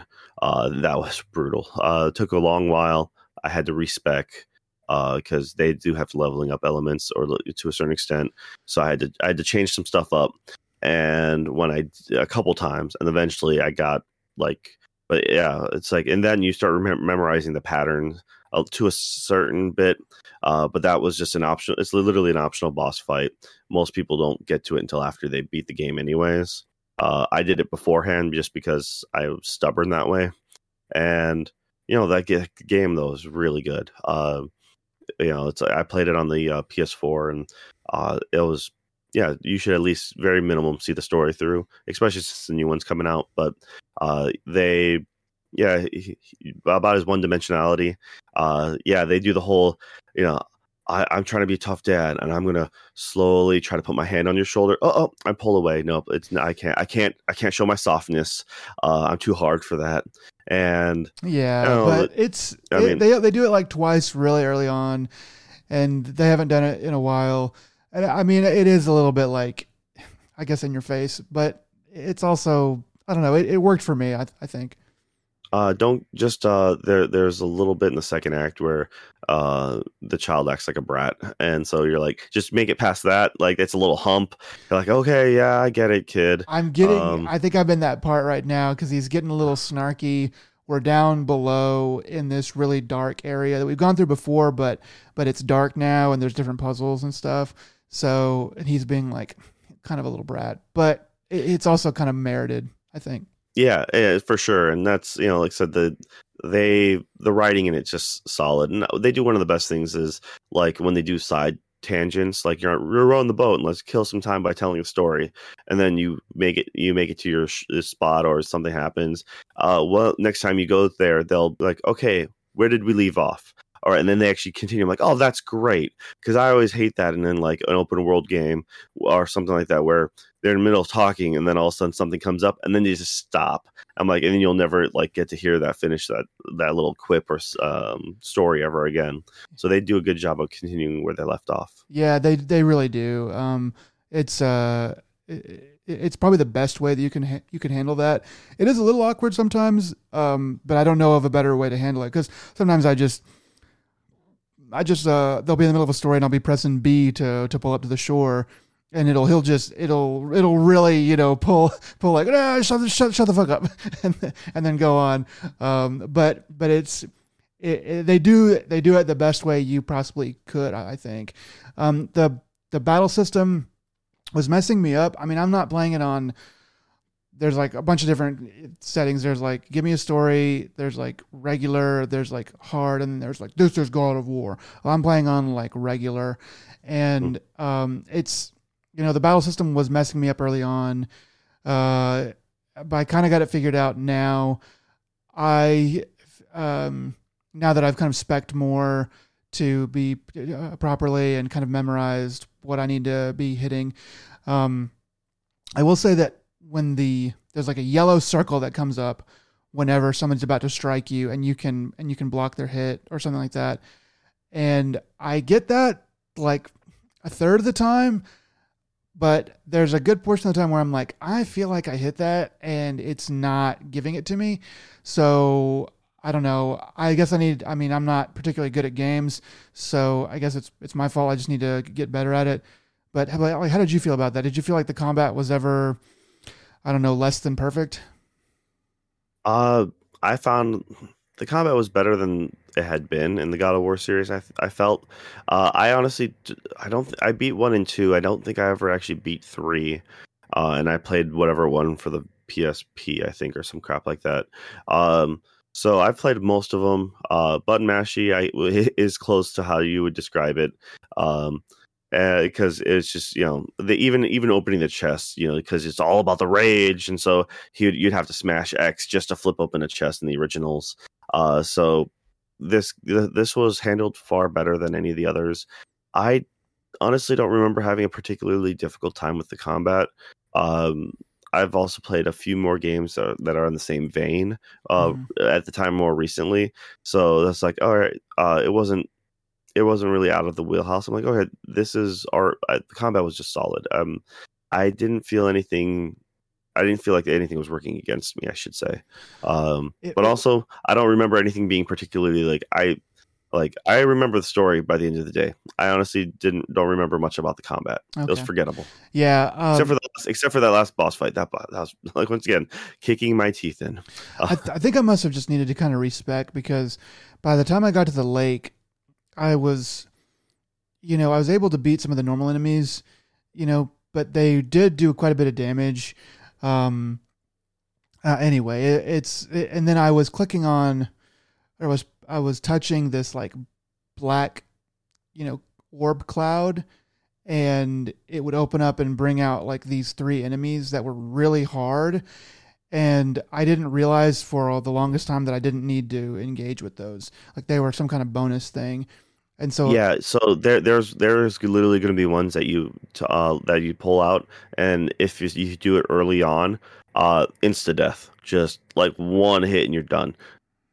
Okay, well, so good. Just wait. Just don't be afraid to run away from those, or just reload and just be like, "I'll come back to you later," because that's what happened to me. Is I did the same thing, because I'm stubborn and I like to try to go. Like, even if it was like one of them was a 2-man team and they were just brutal, and I'm like, I'm gonna beat my face into this wall because I'm gonna beat you while being underleveled, and I don't think I ever did. And then of course when I came back later, I'm like, okay, now I have to do all of these because I have to prove that I'm better than this game. Okay. Yeah. I mean, for that section, I would have appreciated it if, the kid said, like, because he'll help you sometimes with like with information, kind of suggesting stuff to you. I kind of wish he had said like, hey, we could do this later, or we should do this later. Just so you are like, oh, the game doesn't, this is an extra challenge. The game wants me to backtrack too. He wouldn't listen to the boy. Well, yeah, I guess, I suppose that story wise, there is one part where I did backtrack, and I thought it was where I was supposed to be going. And it ended up being useful because I was able to open up some chests and stuff that I hadn't been able to get to before. But as we go back, the kid says like, there's no way through this way. And then, or like, we're not supposed to be going this way or something. And then Kratos goes, I know that. It's like, okay, that's very well handled. Very well handled. Excellent game. Definitely am enjoying it so far. And I will hopefully be able to play the rest of it at some point and check back in. That voice actor is the guy from, he's in Stargate SG-1. He's the alien on their team, and I can't remember his name now. Both of the character or the actual actor. Yeah, he has the emblem in the forehead. Yeah. So it's funny though, because I'll call to my son, and I'll yell at I'll call his name or something that he just will not pay attention to me. Then I yell out, "Boy!" and he turns around and looks at me. I'm like, it works. That's so funny. That's too good. Okay. That's all I got to say about God of War. So we have one more thing before we get to news. So last time Joe threw down the gauntlet, issued a challenge of sorts for me to play a game. You were having me play Sleeping Dogs. Quick report on that. I haven't got to play much of it, but I have started it. I'm about 2 hours in, and I will save all of my opinions for next week when I have played a lot more of it. But now it is time for me to return the favor and do to you what you have done to me. So I have a couple different categories for you to choose from. Okay. And I don't know I know you haven't played some of these, I'm pretty sure, but I'm also think you probably have played some of these. So we'll just go through and do our best. I have taken account how much, or rather how little time you have in your everyday life, like every other adult, especially one with a child and a wife has. But these should all be pretty short and sweet. easy enough to beat in a reasonable amount of time. So your first three categories to choose from are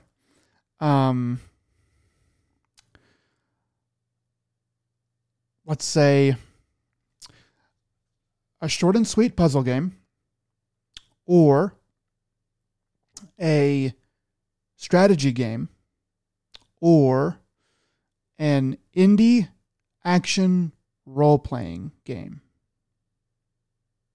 Let's go with the action roleplay, the indie action roleplay. Yeah, I'm curious about that. Okay. Have you ever played Bastion? Oh yeah, for sure. Okay. I've crushed Bastion. Okay. I've played that. I own the soundtrack, played it on multiple systems. So yeah, that's a damn good game. Yeah. So I mean, that was actually the longest one of the ones I've picked. So we're going to remove that indie action role-playing game. Right. And so it's a strategy or a puzzle, something puzzle game. And unless you have something slot into the third slot. I do. So short and sweet puzzle, okay, with story. I'll say with story.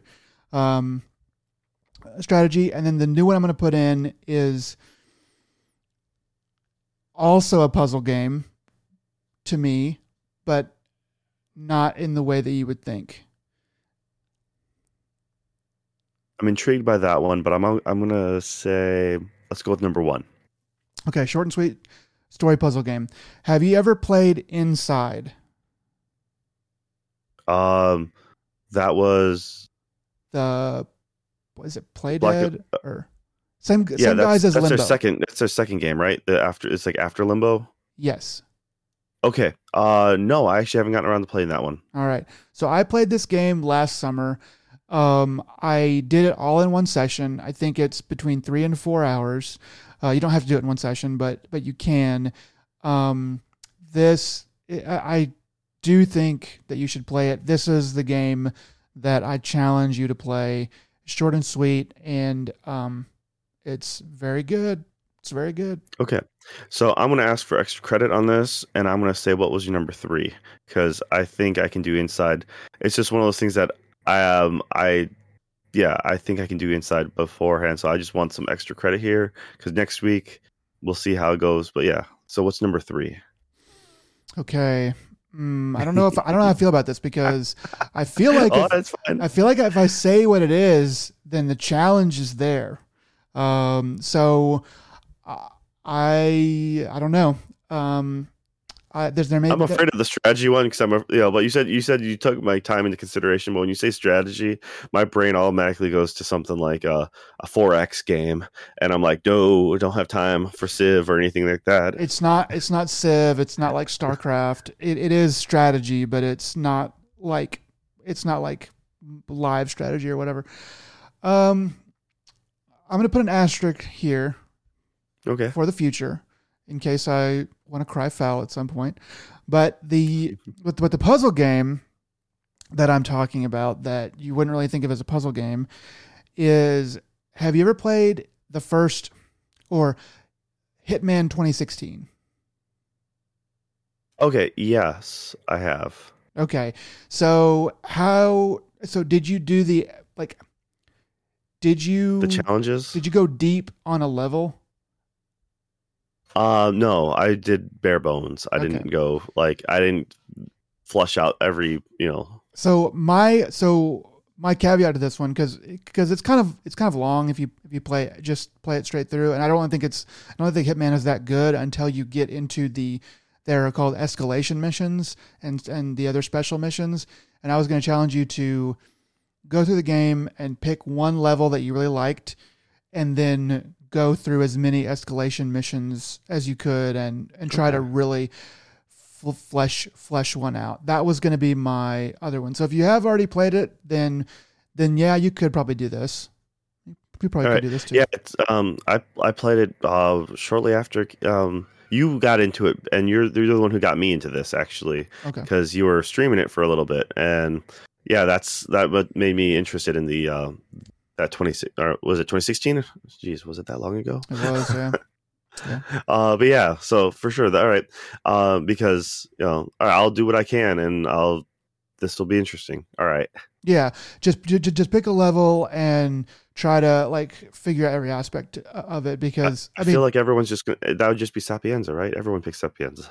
That's everyone's favorite. Sapienza is good. Sapienza, that's the one. Yeah, okay. Sapienza is good, but like pick it because that's the where the real Hitman is. It's like holy shit, the stuff you can actually do and where the way stuff connects, it just blows your mind. All right, so Escalations I and pulled I asked for extra credit. You gave it. Yeah. So there you go. But I think that's pretty doable, especially since you've already played it. So you can just go in and start deep diving on that.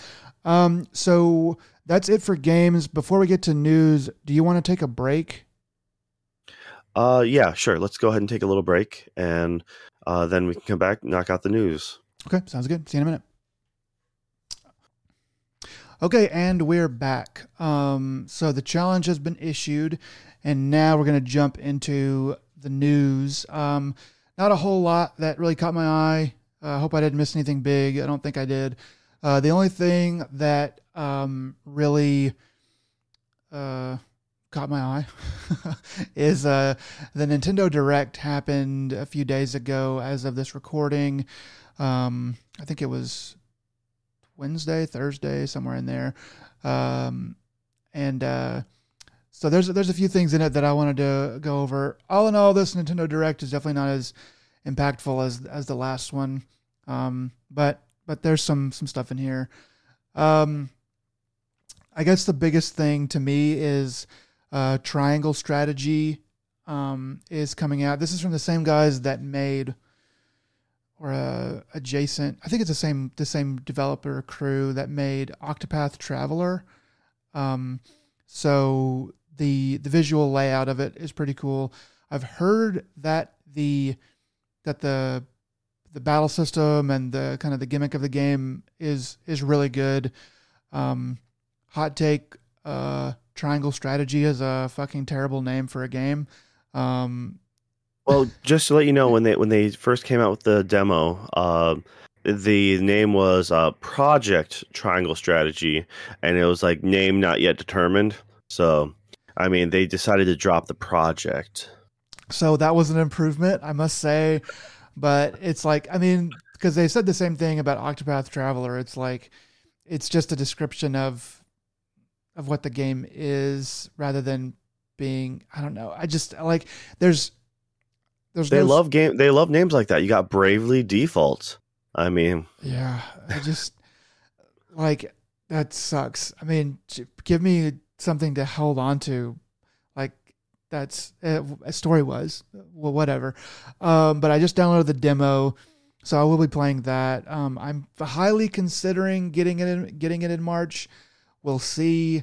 But it is. I think it's one of the bigger games that's coming out in March, at least to me. But we'll see about that. So anyway, I'll probably report back in on that at some point. Next up, Chrono Cross, which I care about. They are getting a remaster of the original game, including a Radical Dreamers, which is the kind of the. It's not really a prequel, but it's like a. It's kind of a proof of concept for Chrono Cross. It's a funny story. So the battle music for a Chrono Cross is often maligned. It's like the worst track on an otherwise. It's like a terrible track on an otherwise brilliant, all-time legendary soundtrack. And it's unfortunate because the battle music is what you hear the most of any song. But I think I'm going to get a little bit weird here, but the most funny and probably apt description that I've ever heard is someone said on Reddit that it sounds like you're being raped by clowns in hell. And that's pretty spot on. I love Chrono Cross, and I don't even really hate the music that song that much, but it's pretty accurate. So Radical Dreamers, I watched a streamer play some of this, a speedrunner play some of this one time, and that song, the battle song, was in Radical Dreamers, and I was like, I was like, okay, because it made a lot more sense on like from like a Nintendo or like a Super Nintendo context. Anyway, so it was like, okay, now it kind of makes sense why they decided to keep it because they wanted to pay homage to Radical Dreamers, but it's kind of a mess up. Anyway, I probably won't play this, but it's cool that they are doing a remaster. I kind of wish it was a full remake, but that remains to be my wish. Another remake that they're coming out with is Front Mission. They are they're doing several of the Front Missions. The first one is coming this summer, and they're going to be doing 2 and 3. I think I played Front Mission 4 on the PlayStation 2. I think it was Front Mission 4. That's the only one that I really got into. And I really liked that game. I did fizzle on it. I didn't beat it. But those games are pretty cool. And the footage that they have of it did make it look pretty nice. I'm not going to lie. I was like, this definitely looks updated. And so I might check that out. It depends on time, and we'll just see how much there is of it. So going on, Xenoblade Chronicles. This is a new game, and it's coming out September 2022. So this year later. I doubt that I'll play this, but I might if I need something for my Switch. We'll see, but I've heard that they're good, so we'll see about that. Do you have any interest in Xenoblade Chronicles? It came out, I think, originally on the Wii U or something like that, or was it 3DS? Either way, I didn't own the system, so I kind of just glazed over it. And then they came out like with a remaster or something, or an HD version or something for, I think, a while back. And it's, I don't know, it's one of those things that I wish I had the time to.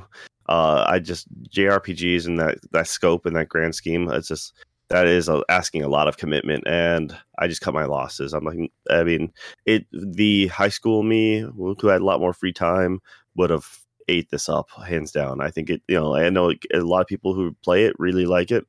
I'm honestly just not going to touch it. Yeah, I guess we'll just see, how it goes. Another thing is a game called Live Alive, or Live Alive as it's said. It's a Japanese game that was previously unreleased in the United States. It's supposed to be good. They're bringing it to Switch in the United States. I don't remember really what this game is about or even what it looks like, but I do remember that I did like what I saw. I was like, okay, this looks kind of cool, and maybe, I might engage with it. I don't know. And then there is I kind of skimmed through this Nintendo Direct because there wasn't really that much that was catching my eye. But there is a Taiko game coming, either that or it's DLC. So I wanted to go to you as our resident Taiko expert to ask if which it is, if you know. It's the latest, according to what I see here. It's so this is, I think the previous one was Drum and Fun for the one the one I just played on the Switch. I think it's like Taiko no Tatsujin, Drum and Fun, I think it was. And this one's going to be it's Taiko no Tatsujin : Rhythm Festival. So it's supposed to be the latest in the series. And That one doesn't have a release date. They talk about some of the songs they have on there. So they have some the theme from Zelda and a few other things. They end up talking about like supposed to have over 500 access to 500 songs. But that's with the there's supposed to be like an in-game subscription allegedly. I actually didn't get a chance to see the direct, so it was just kind of, I only had a chance to really skim over a little bit of the articles, and but this is supposed to be a whole new thing, so that's there's that, and okay, cool. There's a few things that I wanted to put down on here that I thought was worth noting. So they did talk about. They seem to have updated some information about the Advance Wars 1 and 2 remake called Advance Wars 1 and 2 Reboot Camp, and so that's April 8th is the date they have for that right now. They also announced Portal Companion Collection, and that just has a currently just a 2022 release date. So no real other information outside of that, other than it's the idea of doing multiplayer with Portal is going to be interesting, especially since I think they said I thought I read that it's supposed to be split screen. You can do a number of things, but split screen is supposed to be one of the things you can do. And I guess I don't know. I guess maybe I'm underselling the Switch. I just think it wouldn't be powerful enough to do it unless if they minimize some of the effects and whatnot. But I love me some Portal, and the 2-player stuff in Portal 2 was a lot of fun. You can murder each other just for fun, and because you're robots, you just get rebuilt. Here's your new avatar. So yeah, did not see that coming at all. So the fact that they're doing a Portal game for it is really cool. Yeah, that's pretty cool. I think you lower it down to 720p, and then you probably take out some artifacts, do a little bit of whoop-de-doo developer magic, and yeah, maybe it can run pretty well. Hopefully, those are pretty old games, came out before the Switch, so maybe they can make it work. Well, I think they're doing something special. They'll probably tweak it something special for for the Switch, knowing Nintendo. But then there's also Earthbound / Earthbound Beginnings, and let's see. I don't know anything else about this. This is just a title that I just found like 30 seconds ago, and I love me Earthbound as well. Earthbound was a great game for the original Super Nintendo, and Earthbound was Mother 3 in the series. For as confusing as that crap is, I remember the game came out. And it was the weirdest packaging because it came out. You had the cartridge, but also had a T-shirt. Every game came with a T-shirt back then, and I think the strategy guide was also in it. Or people often either that or a lot of people ended up buying the strategy guide. But with that, the strategy guide, the most noted thing about that is in the back you had your enemy listing, and they were scratch and sniff enemies. Oh. So you see their little pixel icon of what the enemy was. You scratch it, and you can actually smell what they smelled like. Wow. Okay. Yeah, that was a different time for sure. But that game was a neat RPG because it was set in modern suburbia America, and so your weapon, like you hear a crash and you're like I'm going to check it out. And it turns out to be like a crater, and you find out it's like UFO or something, and you end up fighting these like monsters and stuff that kind of pop up here and there, and your weapon, a baseball bat, as it should be, Yeah, makes sense. That game was so good. So if anyone ever gets it, I don't know if this is just a remake but because it says Earthbound Beginnings, I'm not sure if this is supposed to be a redone version of like Mother 1 or what. I have no idea. It's two different games. I don't know what Beginnings is, but they did show it like Earthbound and then Earthbound Beginnings as like a separate thing that are coming. They are remasters. I did see a little bit of this. It just looks like Earthbound, but all right, it could be Mother 1 then, because it might be the original like Famicom or Nintendo version. I think it is. And which means that you would have 1 and 3 probably, which I'm super excited about. So yeah, that's awesome. Yeah. So I was kind of excited about this a little bit. I'd like to play Earthbound. I don't know if I will get the actual time to, but at least it's there. So you don't have to emulate it or whatever. So that's kind of nice. But yeah. A question for you: do you know anything about the new Fire Emblem 3 Hopes that they mentioned? Because I played a little bit of Three Houses. I couldn't keep up with it all the way. I made it to the latter half, I guess. And it's just coincidentally enough, my buddy who I was traveling with to Vegas, he actually restarted Fire Emblem from scratch, the Three Houses. Oh wow! And so that was his gameplay, the main thing he was doing when we were like downtime back at the hotel. So Wow. I just have, is this, do you know anything about it? Is this a direct sequel? Is it more DLC? Because they came out with a few of them. I think it's just DLC. Okay. I think it's just DLC. I clicked kind of through it. I mean, I would love to play that game, but it's really long and there's so much else that's coming out. But maybe I'll make time for it eventually. But especially if it's on the Switch, maybe I can just leave it.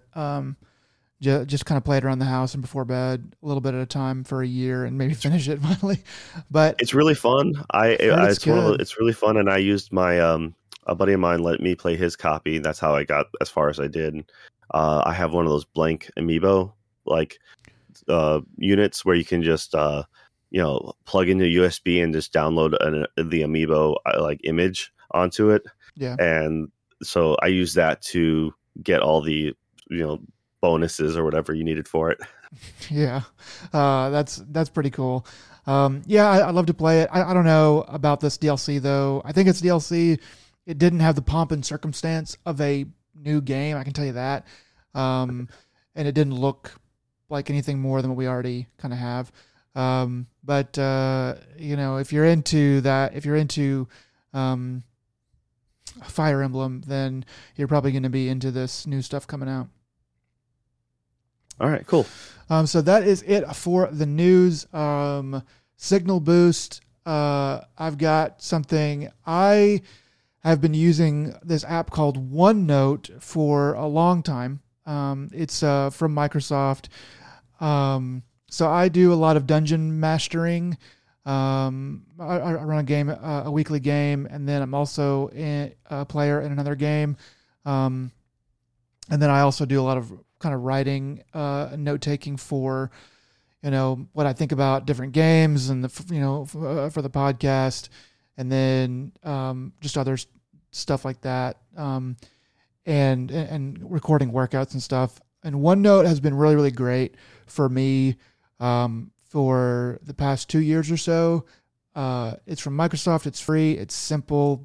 They don't overdo it. They don't, it's awesome. It does have some glitches though, and it is a little bit bare bones, which is what I've needed. But recently I've come across this app, and I guess it's been around for a while. I just had no reason to change. It's called Notion, and it takes a lot of the simplicity of OneNote, and keeps it, but it improves a lot of the organization stuff. So I recently switched over to Notion because I heard it was kind of good, so I tried it out, and it kind of has a little bit of a high learning curve, as simple as it is. There's a lot of options, and they kind of overwhelm you with it, honestly, at first, but I guess they're trying to give you a reason to switch. But I recently switched to that, and if you're somebody who's into note taking, or you need to take some kind of notes or writing in general, Notion is pretty cool. I could go into all the reasons that it's cool, but it's definitely worth checking out, and it's free for sure. It has a free version. I haven't even seen anything about what it costs to upgrade to some kind of paid version. I don't even know what that would be. So that's how little they have pushed that, if that tells you anything, which I count that as being really good. But anyway, so that is my Signal Boost. Anyway, Joe, if you got nothing, then that is going to do it for the podcast. Yeah, that's it for me. I'm glad to be back. Fun having the vacation, but it's also traveling wears you out. So, despite having very little sleep, I'm very happy to be doing this. Yeah, you're a trooper, and I'm really glad that you're able to tough it out with as little sleep as you've gotten. I hope that you can get some in the very near future. Yep. Well, with that, the pod has been cast, and we will see you guys next time. Yeah, take it easy, guys. All right, bye.